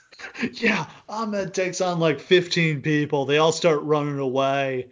Everybody tries to run. He grabs D'Lo and like drags him back to ringside and hits him with the Pearl River plunge through the announce table.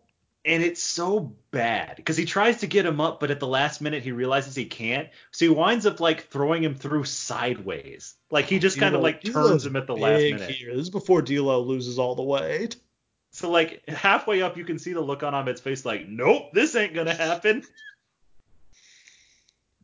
And these are the old tables that just Yeah, literally have like the monitor and everything on them. They're real tables. yeah. This is before they built like whatever you'd call the later ones. They're just kind of like cardboard cutouts of a table. Half the danger is when you go through the table, like two big ass monitors and a bunch of pencils and shit are flying at your face. We go backstage for a quick Terry Funk promo and then an interview with Farouk, who yells at the nation for abandoning him. I gotta tell you, like, I loved the Ahmed Johnson versus the Nation storyline. It had like the way that it ended was supremely goddamn stupid. But like, Yeah. wasn't that segment a lot more fun than it should have been? Oh, yeah. That wasn't bad at all. Like just like watching one heroic babyface fight off like 25 random fucks is just always gonna be fun for me. Next up, we've got Vader against The Undertaker. Vader is out first by himself, no Jim Cornette. Cornette got tombstoned by The Undertaker a few weeks before this and is gone for a while. Like, comes back sometime in 1997 to like manage the big fat guys for like a week, and then they disappear. And then he does like the Cornette's commentaries thing in the fall, where he just kind of does like shoot promos, and then they don't bring him back until the next year for the NWA Invasion. So like he's kind of out of the picture for a while here. As well he should be, because what the hell else is he supposed to do? There's got to be some people on this roster who could use managers. I mean, he's gone from being he was a top manager for several years. He was managing Yokozuna, Owen Hart, Bulldog, like was always kind of in the main event mix for a while there, and now he's gone, and DiBiase's gone too. So they've run off like two of their main heel managers. This is, I'd say, when they really start moving away from managers. Does it feel weird that they don't put him with Sid just to give him like Lothario something to do? Yeah, I don't know why Sid. It is interesting that Sid doesn't have a manager. Because Sid was cutting such great promos, he didn't need one, right? Exactly. And I mean, the pop when he turned on Cornette and power bombed him would have been insane. Oh God, yeah. Undertaker's out second. I noticed he's got a really cool wind effect with his music here. I hadn't heard that before. Yeah, that was awesome. Like I feel like it's almost like the only time they ever use it. Yeah, this might be it. There's no Paul Bear here. Paul Bear turned on the Undertaker a few months ago and is managing Mankind, and um, has not started. We haven't had any hints of the Kane storyline yet. That doesn't come for a few months, but we know Paul Bear is going to be up in the Undertaker's business at some point here. Yep. They start. Vader keeps knocking Taker down. Taker keeps sitting up. Taker gets the advantage as Vader telegraphs a backdrop, and Taker hits him with a famouser. That was weird, right? Yeah, this is a fun experimental phase for the Undertaker. This is when he's first starting to really work. Like I feel like he finally He must have begged Vince just to be like, please let me just wrestle matches. Yeah, I miss wrestling matches. This is where the chains are coming off, and he's starting to just do what he can actually do, showing how athletic he is. The whole alternate universe Undertaker world sort of starts to dissipate, and like the wall comes down and he's able to actually do it. And he just seems so happy in the ring during this period. Just to be able to, like, every time he's in the ring with Mankind, you can like feel the joy coming from him that he can actually do shit. That he gets to like be the big guy and walk the ropes and like be athletic and not have to just like be smothering people with ether to get him to, and just like literally dragging people to watchable matches. Like it must be such a relief for him. Scoop slam by Undertaker, and then the big leg drop. Pin him, brother. Vader kicks out. JR slips in a nice dig at Hogan on commentary as he says, I've never seen anybody deliver the leg drop like The Undertaker. Love that. Yeah. Vader hits a low blow right in front of the ref. Again, no disqualification. Nothing wrong with a low blow. Pettengill then interviews a fan from Minnesota who saved up her babysitting money so she could afford a trip to the show. This is one of the most uncomfortable interviews I've ever seen. Where Todd Pettengill is interviewing basically an 11-year-old girl. Yeah. And it's just like, tell me more. And she's just like, I already told you. I'm just here, I guess. Vader hits a body avalanche off the second rope. Taker makes a comeback. He gets out of a Vader headlock with a side suplex. He then misses a leg drop. Vader retakes control. Vader hits the power bomb for a 2 count. Taker sits up and hits a jumping lariat. He then does the rope walk as Paul Bear comes down the aisle. There's a choke slam from Undertaker. He notices Bear on the floor and goes after him. Hits a haymaker, throws Bear into the ring. He goes for a choke slam on Bear, but has to break it when he sees Vader get up. Vader then drops Taker on the railing. Taker struggles to get back to the ring. He gets hit with the urn by Bear. Vader hits the Vader bomb and gets the 1-2-3. Huge upset as Vader gets the win there. I don't think anybody saw that coming. It's just a shame because this should have been like at least the start of something for Vader, right? Like he gets a win over the Undertaker. That's huge. Yeah. But it just feels like they've killed him so dead already that even this isn't really going to do it for him. Yeah, it goes nowhere. Like, yeah, he's in the Final Four match the next month. Then he's teaming with Mankind at WrestleMania, and then he gets his ass kicked by Shamrock at one of the In Your House pay-per-views in the spring. Which is a shame, too, because if you made a list of, like, the greatest big men of all time, like the greatest working big men, like, these two would be on it. Like, this is a genuine dream match. And it doesn't... But just because of where they are in their careers, like, Taker's not really seen that way yet. And Vader's so, like, mailing it in and on the decline that, like, it's a shame that we never got a match between, like, a motivated Vader and, like, a working Undertaker, you know? Taker chokeslams the referee for not seeing Bear's interference. The most protected I've ever seen anyone be on a chokeslam ever. Like, he, like, guides him down like a baby. Then we get pre-recorded comments from Steve Austin. Good promo. And then the British Bulldog, who says he's going to win, quote, because I'm bizarre. What the fuck was this about? Was this, like, supposed to be the start of something else for him? I don't know. Because he, like, shouts it over his shoulder on his way into the building. Like, it was very weird. It's almost like he didn't know he was being recorded, and he's just like, hey, Bulldog, why do you think you're going to win? Because I'm bizarre. Is that what he said? Was it I'm bizarre, or is his accent being weird? But I don't know. What else would he be saying? I'm the czar. I'm the captions on WWE Network said bizarre. So, I mean. Okay. Yeah, guess that's it.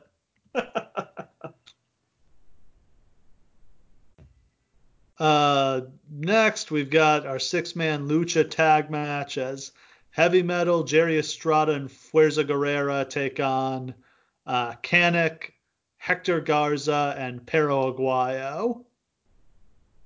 Guys, AAA was founded on the idea that wrestling in Mexico did not have to be a bunch of like fat heavyweight dudes wrestling slow ass matches. Like the idea was these like middleweights and lightweights who wrestle this faster, more exciting style were like the ticket of the future.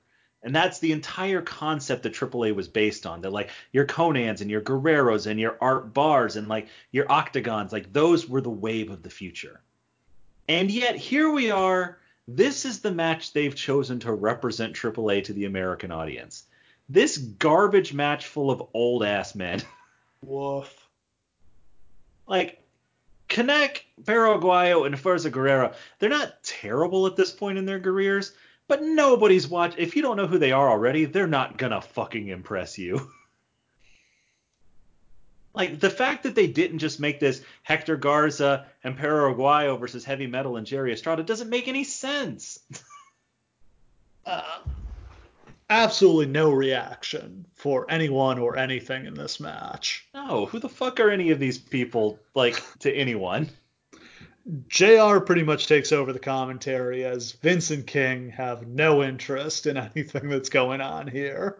Literally, like Jerry Lawler just pops in every so often to be like, Heavy Metal? He looks like a metal singer. Like, yeah, Jerry, thanks. Thank God you're here. Yeah, thanks for that stirring commentary.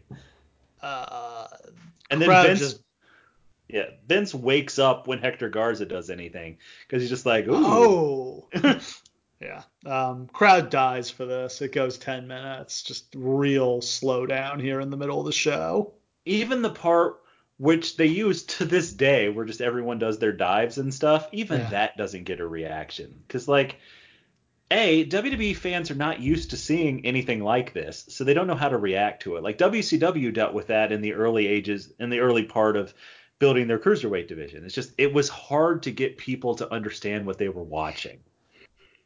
This is the equivalent of, like, Road Wild, where, like, you're trying to put on this match in front of people who have no idea what they're looking at. Aguayo gets the pin for his team with a double foot stomp off the top on Kanek. Did not work. This was a swing and a miss. Yeah, big old swing and a big old miss. And like, I don't necessarily think that if they had the right people in there, it still would have worked because I just don't think this was the right situation for this. But the way that they put it across is trash. I think you can pull off. I think like a good like 6-man car crash lucha match is pretty universal. Yeah, but they just didn't have those people then. Like even Hector's not ready yet. Like even like Cybernetico and Latin Lover and Heavy Metal, like they're just coming on. Like none of them are ready for this. Fink announces the attendance as 60,477. Hell of an achievement. Yeah. And it's Royal Rumble time. We got Crush out as our number 1 entrant. Ahmed Johnson is number 2. So Crush is in the nation. So we've got a heated brawl between them to start. Fake Razor Ramon is out number 3 with no music. I think they just blew his cue. Vince makes like kind of a tongue-in-cheek comment about like there being problems with the clock because I think the guys in the truck just forgot to put it up on the screen. Yeah. Let me be honest with you. When I saw him running out to the ring, there was a part of me just for a second that was like, oh shit, is Scott Hall in this match? And it was such you lose track of where we are in the timeline. Yeah, we skip back and forth so much that I forget sometimes. And like, there's just a moment, and then I saw like Rick Bogner's stupid ass walking out. I'm like, oh. Or he gets tossed after about 10 seconds by Ahmed. Good riddance. Yeah, just hilarious.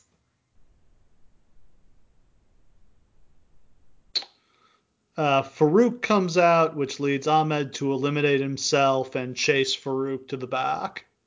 That was pretty funny. Yeah. Phineas Godwin is our number 4 entrant. Steve Austin is number 5, and business picks up. On a side note, Thank God they've got entrance themes, because I think 96 was the first time they did entrance music for the Rumble, and it's not the same without it. It's unthinkable that it took so long. Like, it's not a thing without the entrance. These days, like the Rumble is just the entrances. Like, Yeah. what happens in the ring is irrelevant. Yeah, like we're just waiting for the next entrance. Yeah, when it's like buzzer goes and like 5 seconds pass and then we see somebody jogging to the ring, just not the same. But like to have Austin's music hit here Yeah. is such a big deal. And like he doesn't get a ton of reaction when his music hits and he comes out, but like the reaction to him grows over the course of the match. Yeah.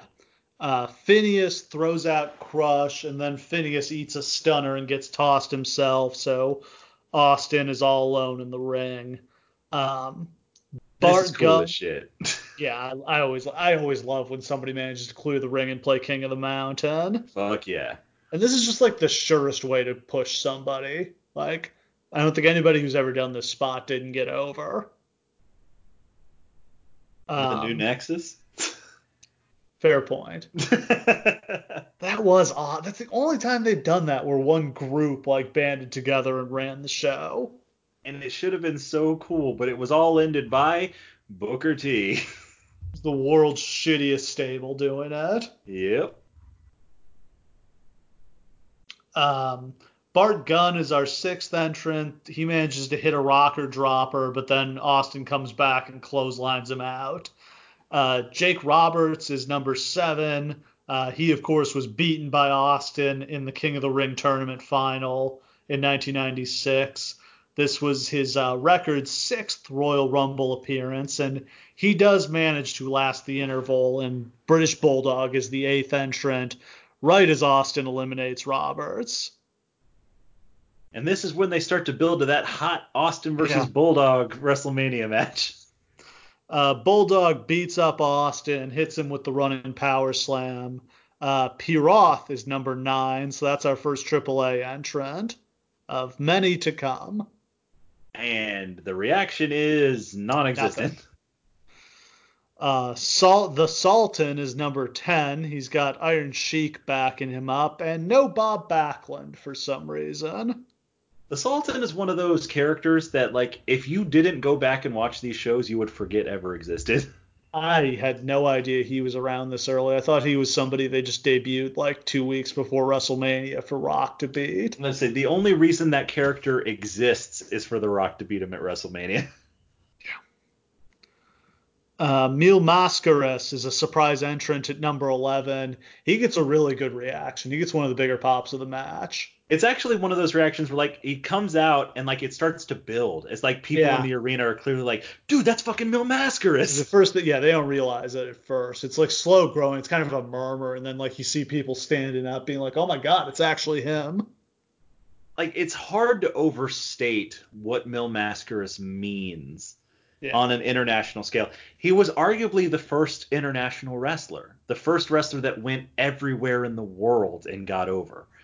Like he's a name in Japan. He's a name in North America. He's a name in Canada. He's a name in Mexico. He's a name everywhere. He's arguably the first ever wrestler to do that. Yeah. And that's why he's still wrestling today. That's insane. And he's still drawing houses. He's old as shit here, and it's 20 years ago. But the funny thing is, like, he's old as shit here. He's moving. Like, he looks great when he gets in there. You can see why he's one of those guys that, like, when the right light turns on, like, he turns it on, and otherwise he doesn't give a shit. Yeah. Like, he gets in there and he's like running around and springing all over the place. He looks like $1,000,000. Yeah. Hunter Hearst Helmsley is out number 12 as Bulldog eliminates Sultan. Owen Hart is number 13. Him and Bulldog are the tag champions, so you've got them in together. Bulldog and Austin struggle on the ropes, and Owen sneaks in and eliminates Bulldog. Hot. Dumbass. Goldust is our 14th entrant. And then Cibernetico is number 15, and we're halfway home. He is our youngest competitor tonight at only 20 years of age, and one of the only people on this show who's still active. For good reason. And he's still going strong. He never really got over to the extent that they thought he was going to, but he's still very active. Wildman Mark Miro is number 16. Cibernetico is eliminated by Piroth and Mascaris, and then Mascaris eliminates Piroth. And then Mascaris does a dive off the top rope to the floor and is eliminated because this was just the most elegant way to get him out of the match without him having to actually be eliminated by somebody, because that wasn't going to happen. Ladies and gentlemen, Mil Mascaris does not do jobs. No, Mil Mascaris does not even sell. He doesn't do things that look like jobs. He doesn't. There's a reason why he became one of the first international star, and that's because he would go into a new territory, refuse to put anyone over, beat everybody, and then leave. Asshole. That's he's the biggest asshole of all time, but it worked. He never lost his heat because no one ever beat him. I'd say universally respected, but universally loathed within the business. I'm not the only person like that. Yeah. Brother.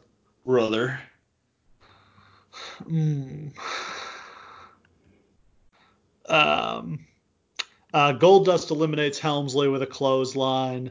Latin Lover is number 17. God, a lot of AAA guys. None of them are getting any reaction. You got to imagine that Vince is sitting at the table like, why the fuck did I bother? We spent a lot of time on this, and it got us nowhere. Owen eliminates Goldust with a drop kick. Farouk comes out number 18, and Ahmed Johnson shows up with a massive 2x4 and uses it to eliminate Farouk. In like the most awkward, because like he's trying not to hit him in the head, yeah, but Farouk's not selling it right, so he's just kind of like hitting him in the shoulder with it. I don't think Ron Simmons was a big fan of working with Ahmed Johnson. Also, this was an outrageously large 2x4. Like, what the fuck? They went to the gimmick store and they bought like the joke 2x4. Miro and Owen fight on the ropes, and Austin sneaks up and dumps them both, so he's cleared the ring again. Love it. Badass moment for Austin. Like, how long is he? What, he's been in there like 20 minutes now? Maybe more like 30 minutes. Well, it's like 90-second intervals, so yeah, 20-25 minutes. At one point, Vince says that he's been in there for 45 minutes, and it's right around here, and it's just like, no, he hasn't. The match hasn't been going for 45 minutes. Savio Vega is number 19, old rival of Austin. They're doing a decent job of, like, each time the ring clears out, it's somebody who has a history with Austin coming out. Like, it's very reminiscent of Ric Flair 1992.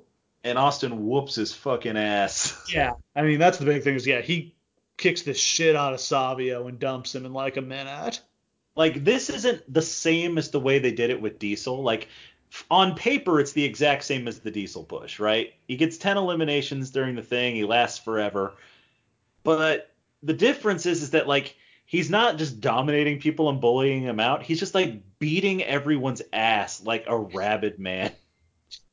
God, he fucking rules. And, like, they have 100% built this match around him. Like, yes. This is not Bret Hart's match. Like, you would think Bret Hart, the babyface, would come in early and last the whole time. Instead, it's Steve Austin being heroic and, like, fighting through 30 other men to get his shot at the title. They're pushing him like this force of nature.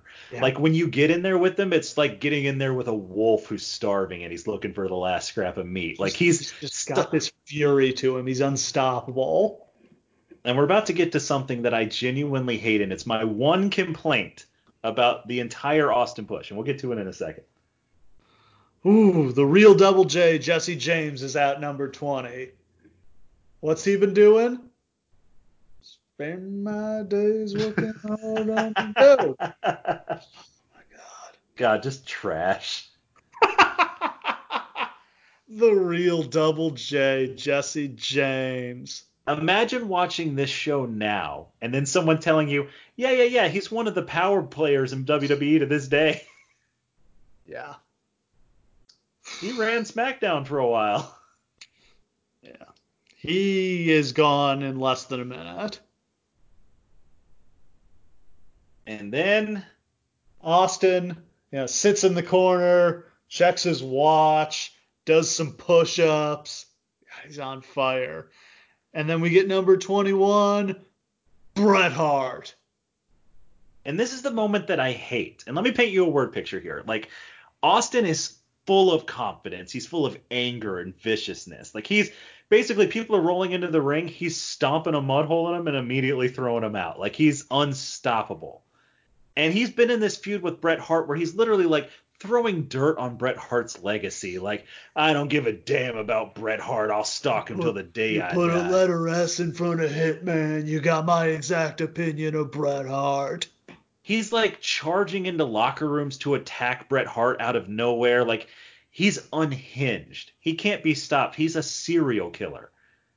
But here, Bret Hart's music hits, and they zoom in on Steve Austin's face. And there's like a delay, like a 1 second delay, and then he throws his hands up over his head like, "Oh no, not Bret Hart!" But like in such a hokey way, and it's not like sarcastic. It's very seriously meant to be. It's like a throwback to like Hollywood Steve Austin, where he'd be like, "Oh, I'm the chicken shit heel, and I'm gonna get my ass kicked now. Oh no!" And it's such a fake moment coming from Stone Cold Steve Austin. It doesn't feel right. It's completely anti what the character is. Like, Bret Hart would not cause that reaction in Steve Austin. Steve Austin would be licking his fucking chops at the idea of getting at Bret Hart. Like, thank God finally Bret Hart's here so I can whoop his ass. And it's just this weird fake moment. And then immediately they go back to Austin being his normal self and like wanting to fight Bret Hart. But they close up on it so much. And I'm like, it's clearly something they told him to do. And it's just not right for the character at all.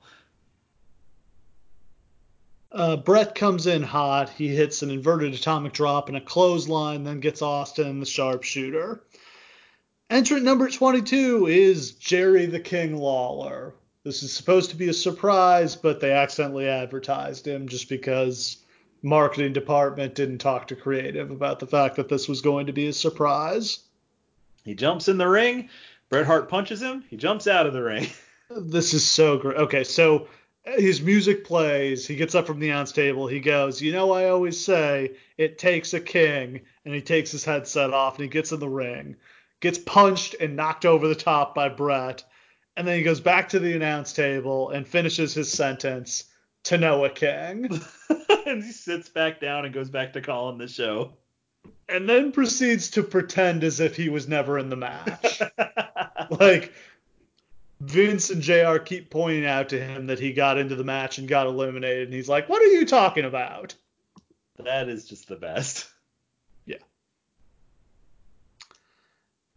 Fake Diesel is number 23. Holy shit, was Glenn Jacobs in great shape at this point.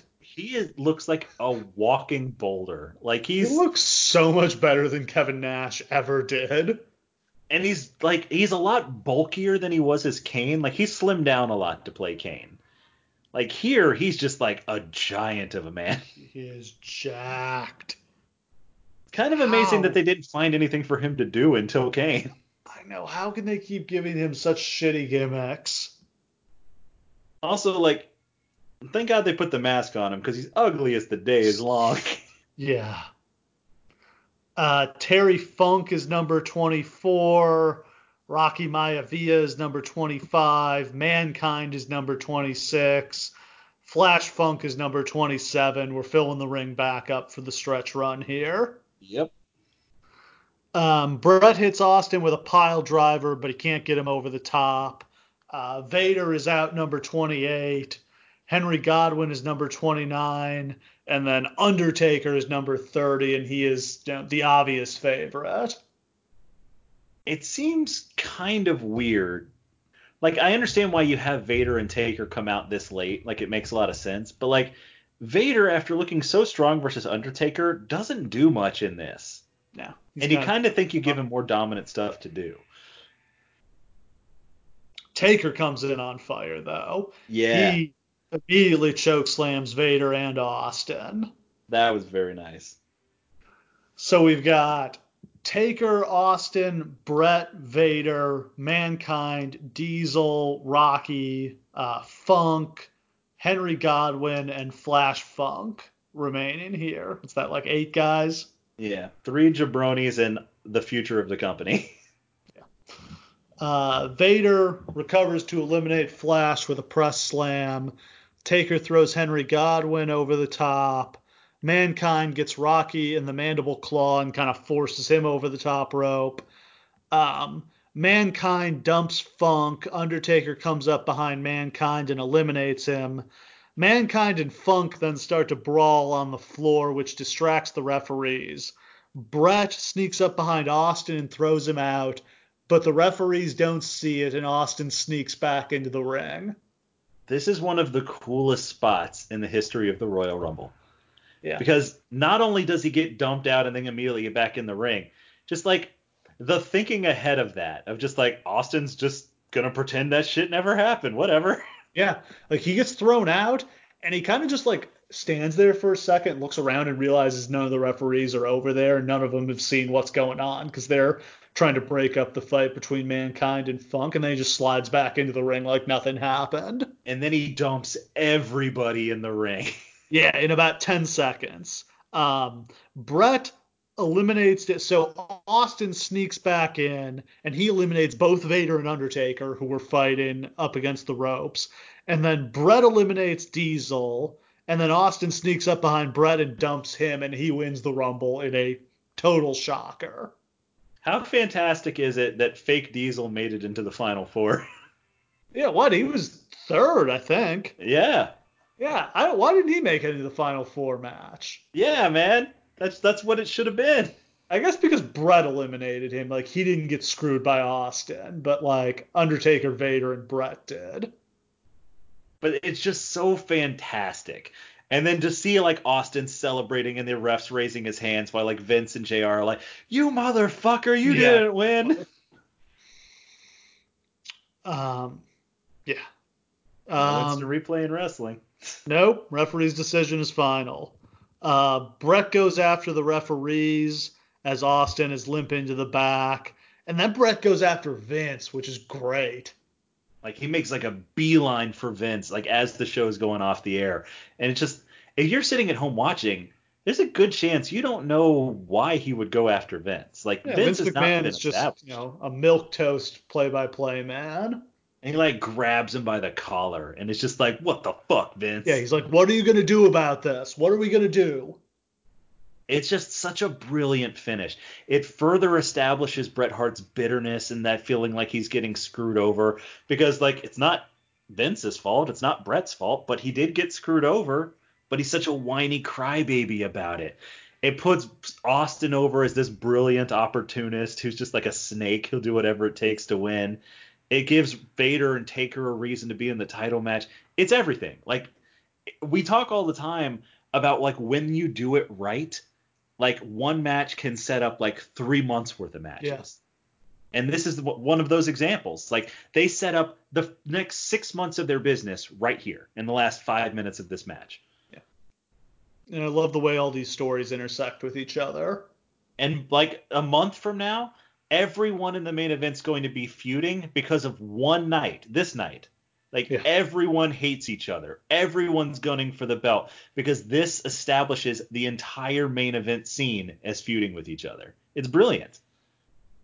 So yeah, they used the controversy there to set up the Final Four match for the February In Your House. Basically, they were going to redo the Final Four of the Rumble with Brett, Austin, Taker, and Vader. Winner would get the title shot at WrestleMania. Fate intervenes as Shawn has his knee injury, loses his smile, and gives up the title. So instead, the Final Four match ends up being for the world title.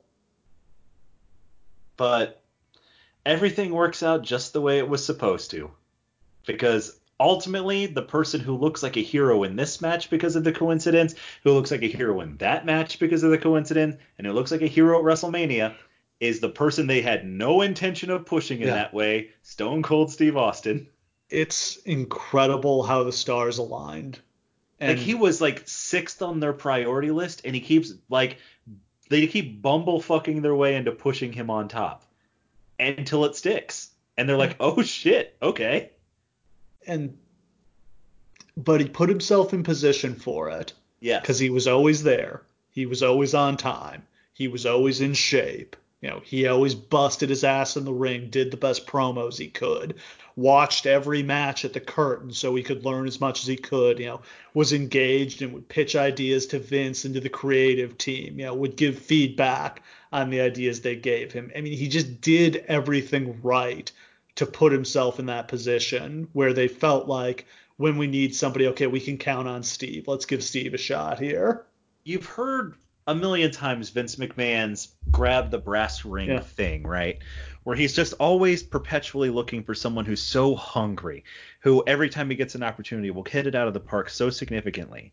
And what he's talking about when he says that is Stone Cold Steve Austin. Somebody who he had no intention of pushing it that way, but became undeniable because of how hard he pushed, because of how amazing he was at every opportunity. He forced Vince to make him the man. That's never happened before or since, where like somebody forced their way into that spot against Vince's will. And it arguably will never happen again because Vince does not reward people for having that strong a personality now. Times have changed now. He's Now, looking for company men. but this was Austin's last shot. If this doesn't work out, he's going back to Texas and he's going to be driving a truck. Like And this is it for him. and this is a time where Vince is desperately looking for an answer, and every time he looks around the roster, everyone's letting him down and failing except for one man Yeah. who hits it out of the goddamn park every single time. And he's the only guy in the main event who can wrestle without getting hurt for 5 minutes because everyone else keeps getting hurt or keeps like having these like personal issues. Everyone's a headache for Vince McMahon except for Steve Austin. Yeah. And that's what they find. And then when Austin starts getting over, it just isn't even a question at that point. Like, who's the least pain in my ass and also the most over man in the company? Fuck it, we're going with him. Got to keep giving him the ball. He keeps running with it. Arguably, he never once dropped the ball and his entire time on top. No.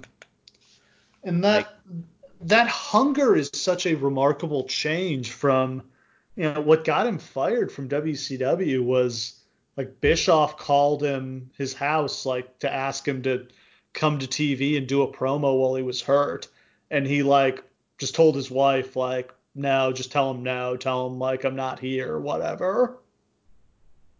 I've often said on this podcast and in life in general that all great art starts with anger. Yeah. And especially when it comes to professional wrestling. Everyone who makes it during the Attitude Era makes it because they're mad. Steve Austin has something to prove to everyone. Mick Foley is so fucking mad that he's driving himself literally insane to the extent that like the Mankind character is like a shoot of like he's literally like driving himself into madness trying to figure out how to make it, feeling like a failure. Triple H feeling like he can't get through the glass ceiling, just like losing his mind with ambition.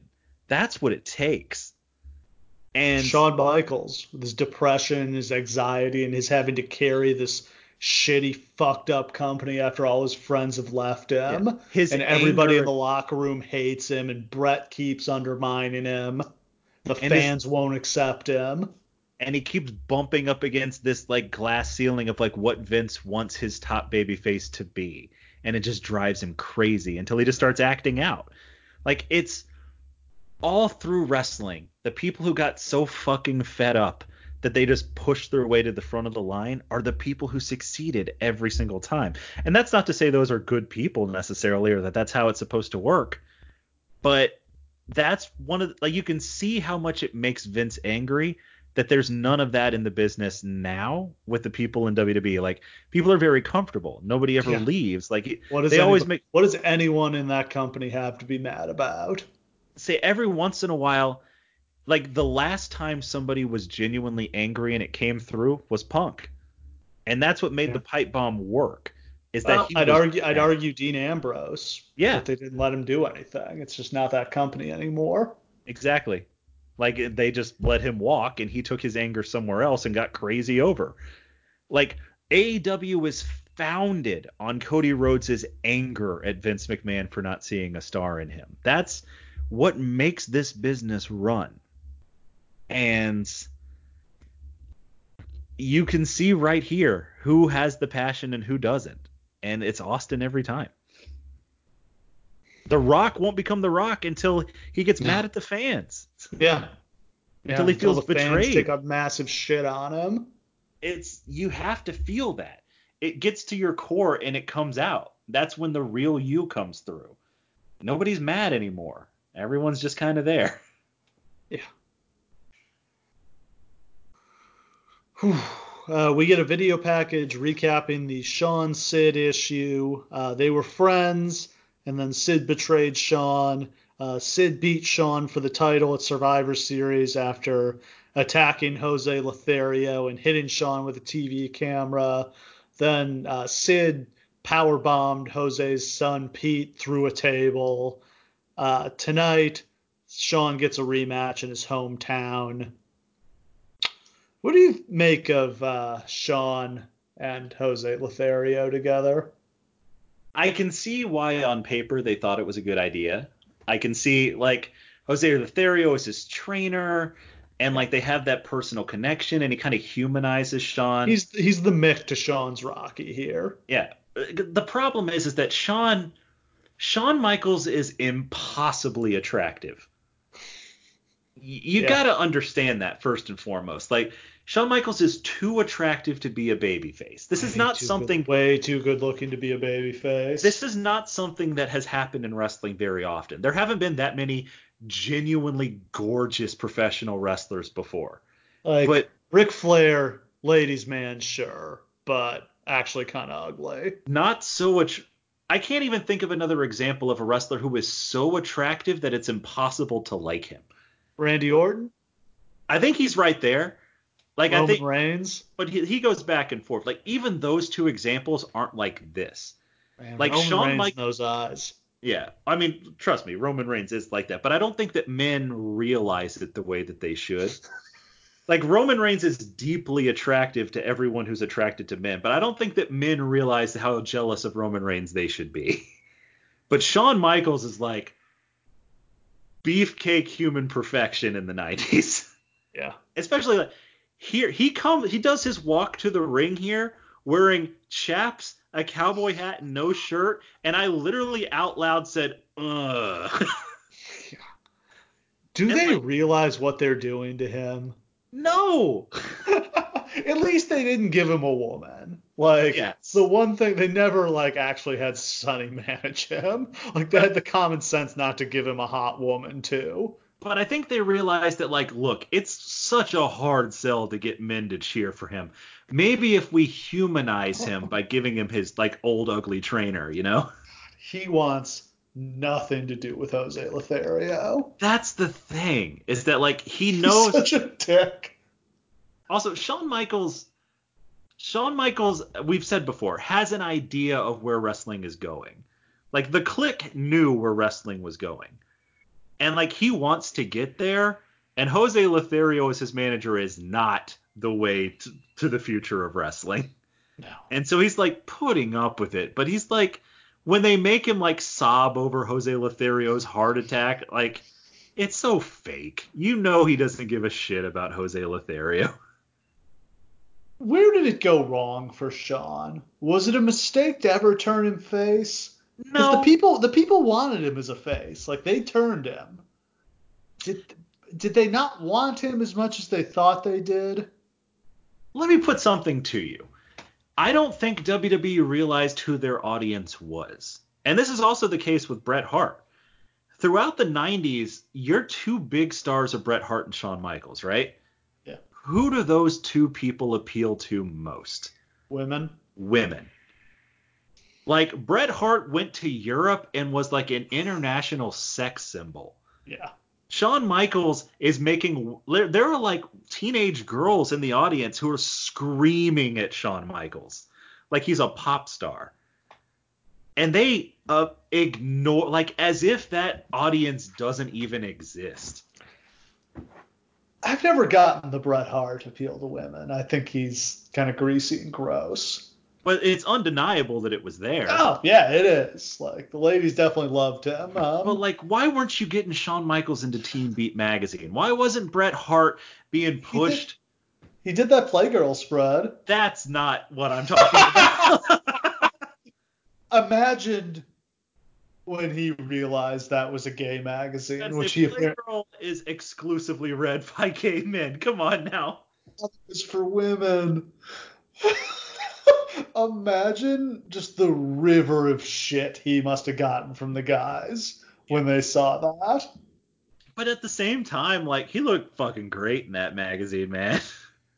And like that's a big part of it too. Is like there's a lot of jealousy towards Shawn Michaels, towards his relationship with Vince, towards his ability in the ring, towards frankly how good looking he is.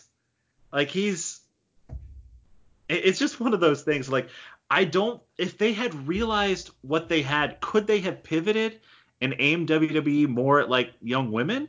Could they have incorporated that at least? Would have been a good idea. If you portray Shawn Michaels It in looked that good, way, but maybe you create a situation kind of like what you had with John Cena, where like kids and women love John Cena, men fucking hate John Cena. Both sides pay to see John Cena, right? Like maybe that's what you could have created with Shawn or Bret. maybe he is that original tweener back here. But the problem is that this company is aimed solely at like 9 to 27-year-old men, and those people fucking hate Shawn Michaels as this character. There's nothing likable about Shawn Michaels to them. Oh, he's a dickhead. Yeah, he's better than you and he fucking knows it. Yeah. Definitely the kind of guy you wouldn't leave your girlfriend alone with. And at this point, like the real Shawn Michaels, who's bitter and unhappy, it's bleeding through. Pill addict, Yeah, throwing hissy fits in the ring, getting into it with the fans when they yell at him. Like, just yeah, it's starting to anti-authority show. up the ass, like. Yeah, he's an emotionally stunted man child. And part of it too is like Brett and Shawn both go through the spiral at the same time, and it's not really about each other. It's just that they're both just so bitter about the way the '90s treated them, and it's just coming out. And like they run with it with Brett, but they just deny it with Shawn until like the fall. Like they just won't accept that he's not a babyface now. They should have turned him sooner. Yeah. But then who's But your babyface? Like for just this one night though, it all works. He is the biggest baby face in the world when in front of his this crowd on this night. when his music hits. Oh, it's a roar. Well, first, they do the tracking entrance that we love, so we get to see him walk through backstage on his way to the ring with Jose. Wearing the cowboy hat and like just looking like a badass. Loved it. Love this every time. I don't understand how this isn't like just standard for main events. Every main event you should watch them walk from the dressing room to the ring. Every time. Both Yeah, guys. they Every just time. they do it in boxing. Why not wrestling? And it just tells you so much about their Yeah, character the way they do it. Like Shawn Michaels is full of confidence, bravado. He's got his mentor with him. Sid just storms it out. looks like a monster. Sid's terrifying.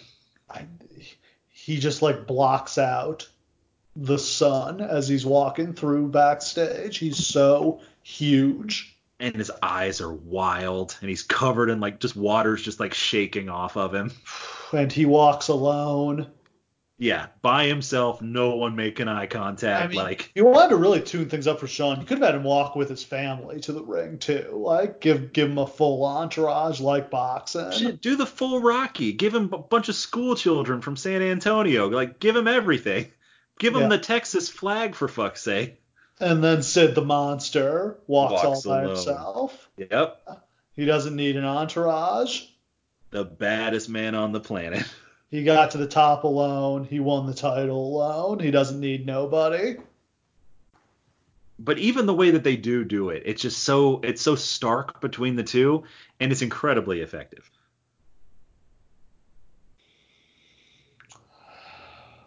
Um, Heat for Sid, but he still gets some fist bumps as he's walking to the ring. He's the coolest man in the world. Yeah. And the fans in the front row are the smarks who paid, $200 to sit there. So they're into Sid more than Sean. I wonder if it drove Vince crazy that Sid looked for those fist bumps. Like this terrifying monster, and he walks out, he's just like, yeah, let me dap you up. Bam, bam, bam. Who's the man? You You're are. the man. That Survivor Series entrance is such a moment. Who's the man? And then a deafening, you're the man. And just the way the pop builds and builds, like it's infectious. It starts with just a couple people, and it's like they're the ones who gave everybody else permission to start cheering him. And then he starts like pumping it up, like waving his arms, like, give it to me. Yeah. They quickly fight out to the floor. Sid slams Sean into the ring apron. They go back in the ring. Sean comes off the top rope, but Sid catches him with a power slam. Very cool. Yeah. Sid applies a camel clutch. Sean slips out, gets his boots up on a corner charge, but Sid slams Sean into the corner and he gets folded up like an accordion. I always loved that bump. Super cool bump. Sid runs Sean's back into the ring post, then locks on a bear hug. If it's a Sid main event match, we need a long ass bear hug. I mean, it's one of 5 moves he knows how to do. So, and it's the one that takes up the most time. So, I mean, yeah. Should also note both guys are coming in less than 100%. Sean's got the flu. He's really sick, running a fever, been throwing up all day. And Sid had been in a car accident and, had a busted up neck and was not, at his best. So both guys are, kind of messed up at this point. People have gone out of their way so many times to try to make Sid look like not a tough guy, when in fact he's one of the toughest men ever in wrestling. It doesn't behoove people in wrestling to put him over like that. Bad driver. A lot of car Terrible accidents. driver. Oh, Shit. Yeah, no, he gets hurt bad in a car accident in the spring. oh It yeah. ends his WWF run and he never comes back. The fact that the man came back from the leg break that he took. Oh God. Yeah. I mean, Literally one of the worst injuries of all time. and he not only walking, not only playing softball, he wrestled again. Yeah. Man, I want more Sid. Fuck yeah, more Sid. Sean makes a comeback. He hits the elbow drop. He goes for sweet chin music, but Sid dodges it and he power bombs Sean out on the floor. That was pretty badass. Fuck yeah, it was. Sid goes after the Lotharios, but Sean breaks that up. Back in the ring, Sid throws Sean into the referee. Then he hits a choke slam, makes the cover, and he gets, the visual pinfall. He's got Sean pinned, but there's no referee to make the count. I really like that.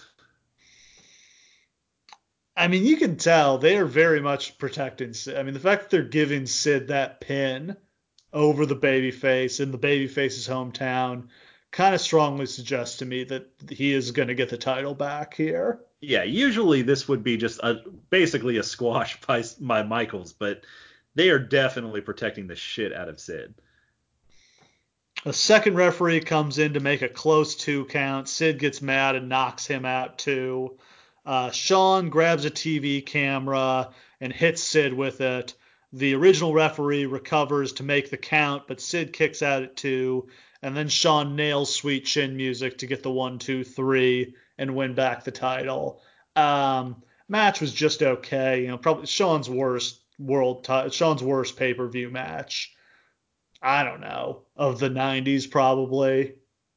Yeah, I mean, there are some other ones that were pretty bad. Honestly, the Austin match at WrestleMania was pretty shit for Michaels, but even though it was bad, this is probably the most successful match he had in the 90s, isn't it?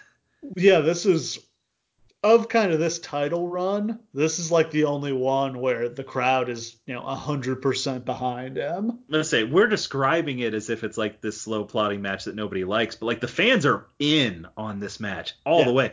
When Yep. he's in the forever bear hug, like the crowd's losing their shit for him to get out of it. Yeah. They popped for every single one of his comebacks. They popped for the near falls. They had the crowd right in the palm of their hand. And when he hits that sweet chin music, which every once in a while, Shawn Michaels, when he really felt like it was important, would like put stank on the sweet chin Yeah. music. And this is one of those where like he just throws it like to the point where he like leaves his other foot. He just like throws that shit out. I mean, I think that's showing respect for the big man that he felt like he needed a real one to put him down and make it look good. And like when Sid takes it, you can tell that it's real because he almost looks confused because he doesn't like fall normally. He just kind of like falls over like a tree. Like, oh, what? Oh, I'm on the ground. Yeah. And that's it. Big celebration that goes on for several minutes. Sean gets to put the belt on and pose and walk around and hug his family, high five some fans. I don't think they sprung for confetti or fireworks, if I'm remembering right. I don't think so, which is a shame because that would have been the time to Yeah. do it.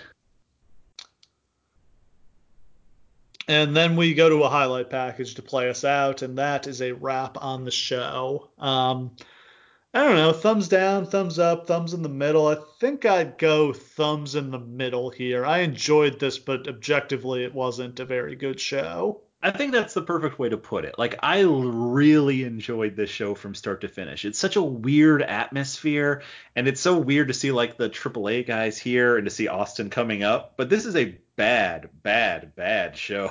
I mean, yeah, I'd say if you did this show in a normal sized arena, garbage, but like the atmosphere added a lot to it. It's something special. I'm really glad we did it.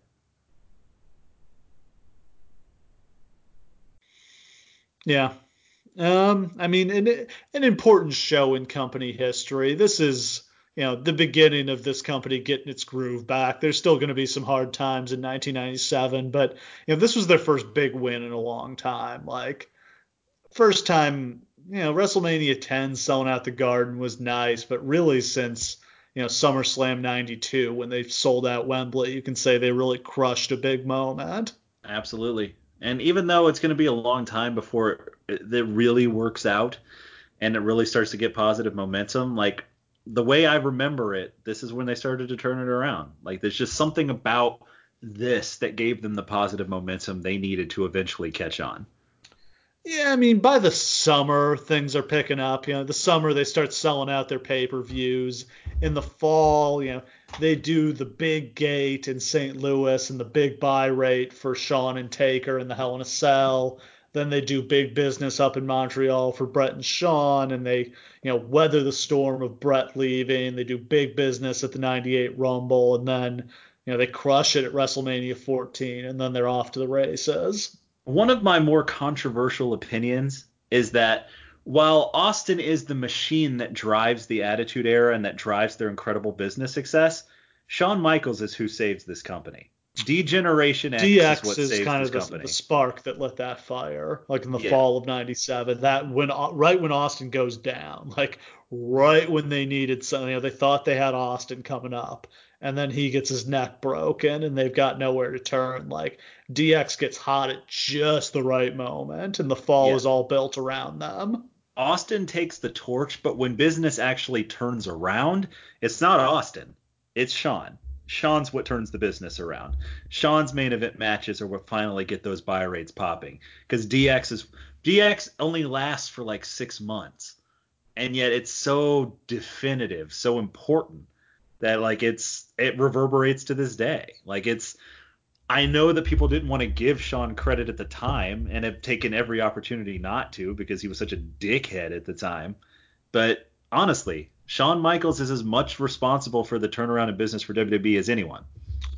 Well, yeah, I mean, as I said, raising the pay-per-view prices combined with letting Brett go and getting out from under that $1 million guarantee they had given him is what keeps the company afloat financially. And it's Shawn Michaels who's selling those pay-per-views. It's Shawn is in the main event of each of those pay-per-views that fall when they really need that money, and they do strong buy rates despite having raised the prices. And they ride Shawn until he literally gives out Yeah. physically.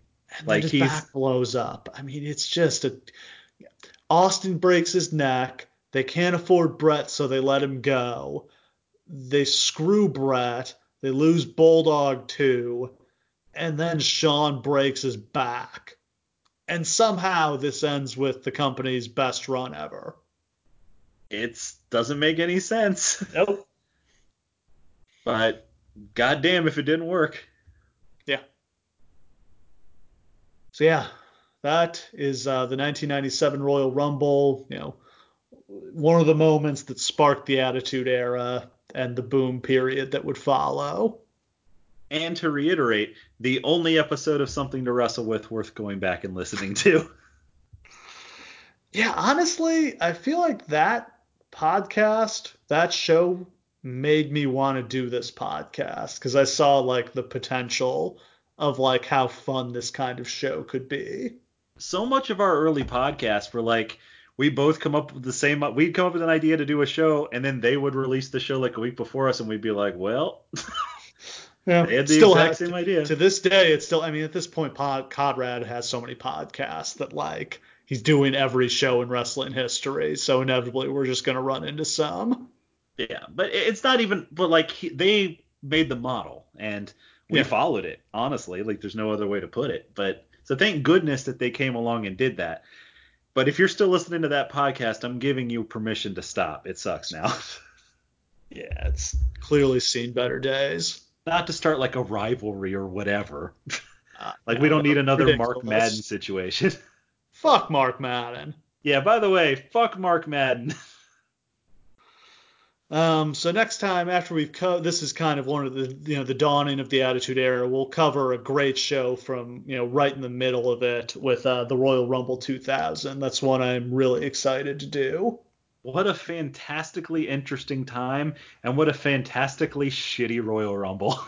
Yeah, the Royal Rumble match that year is pretty bad, but one of the greatest matches in company history with the Triple H Cactus Jack Street fight, just an all-timer. One of the greatest angles, one of the greatest matches, just one of the great moments of that era, and doesn't get talked about enough. So we're going to talk about it a lot. Yeah, and a fun undercard too. We got the Dudleys against the Hardy Boys in a tables match. No, actually, that's about it for good stuff on the undercard, honestly. But yeah, the Triple H Cactus Jack match is incredible. So we'll talk about that a lot next time. We'll see you. Thanks for listening.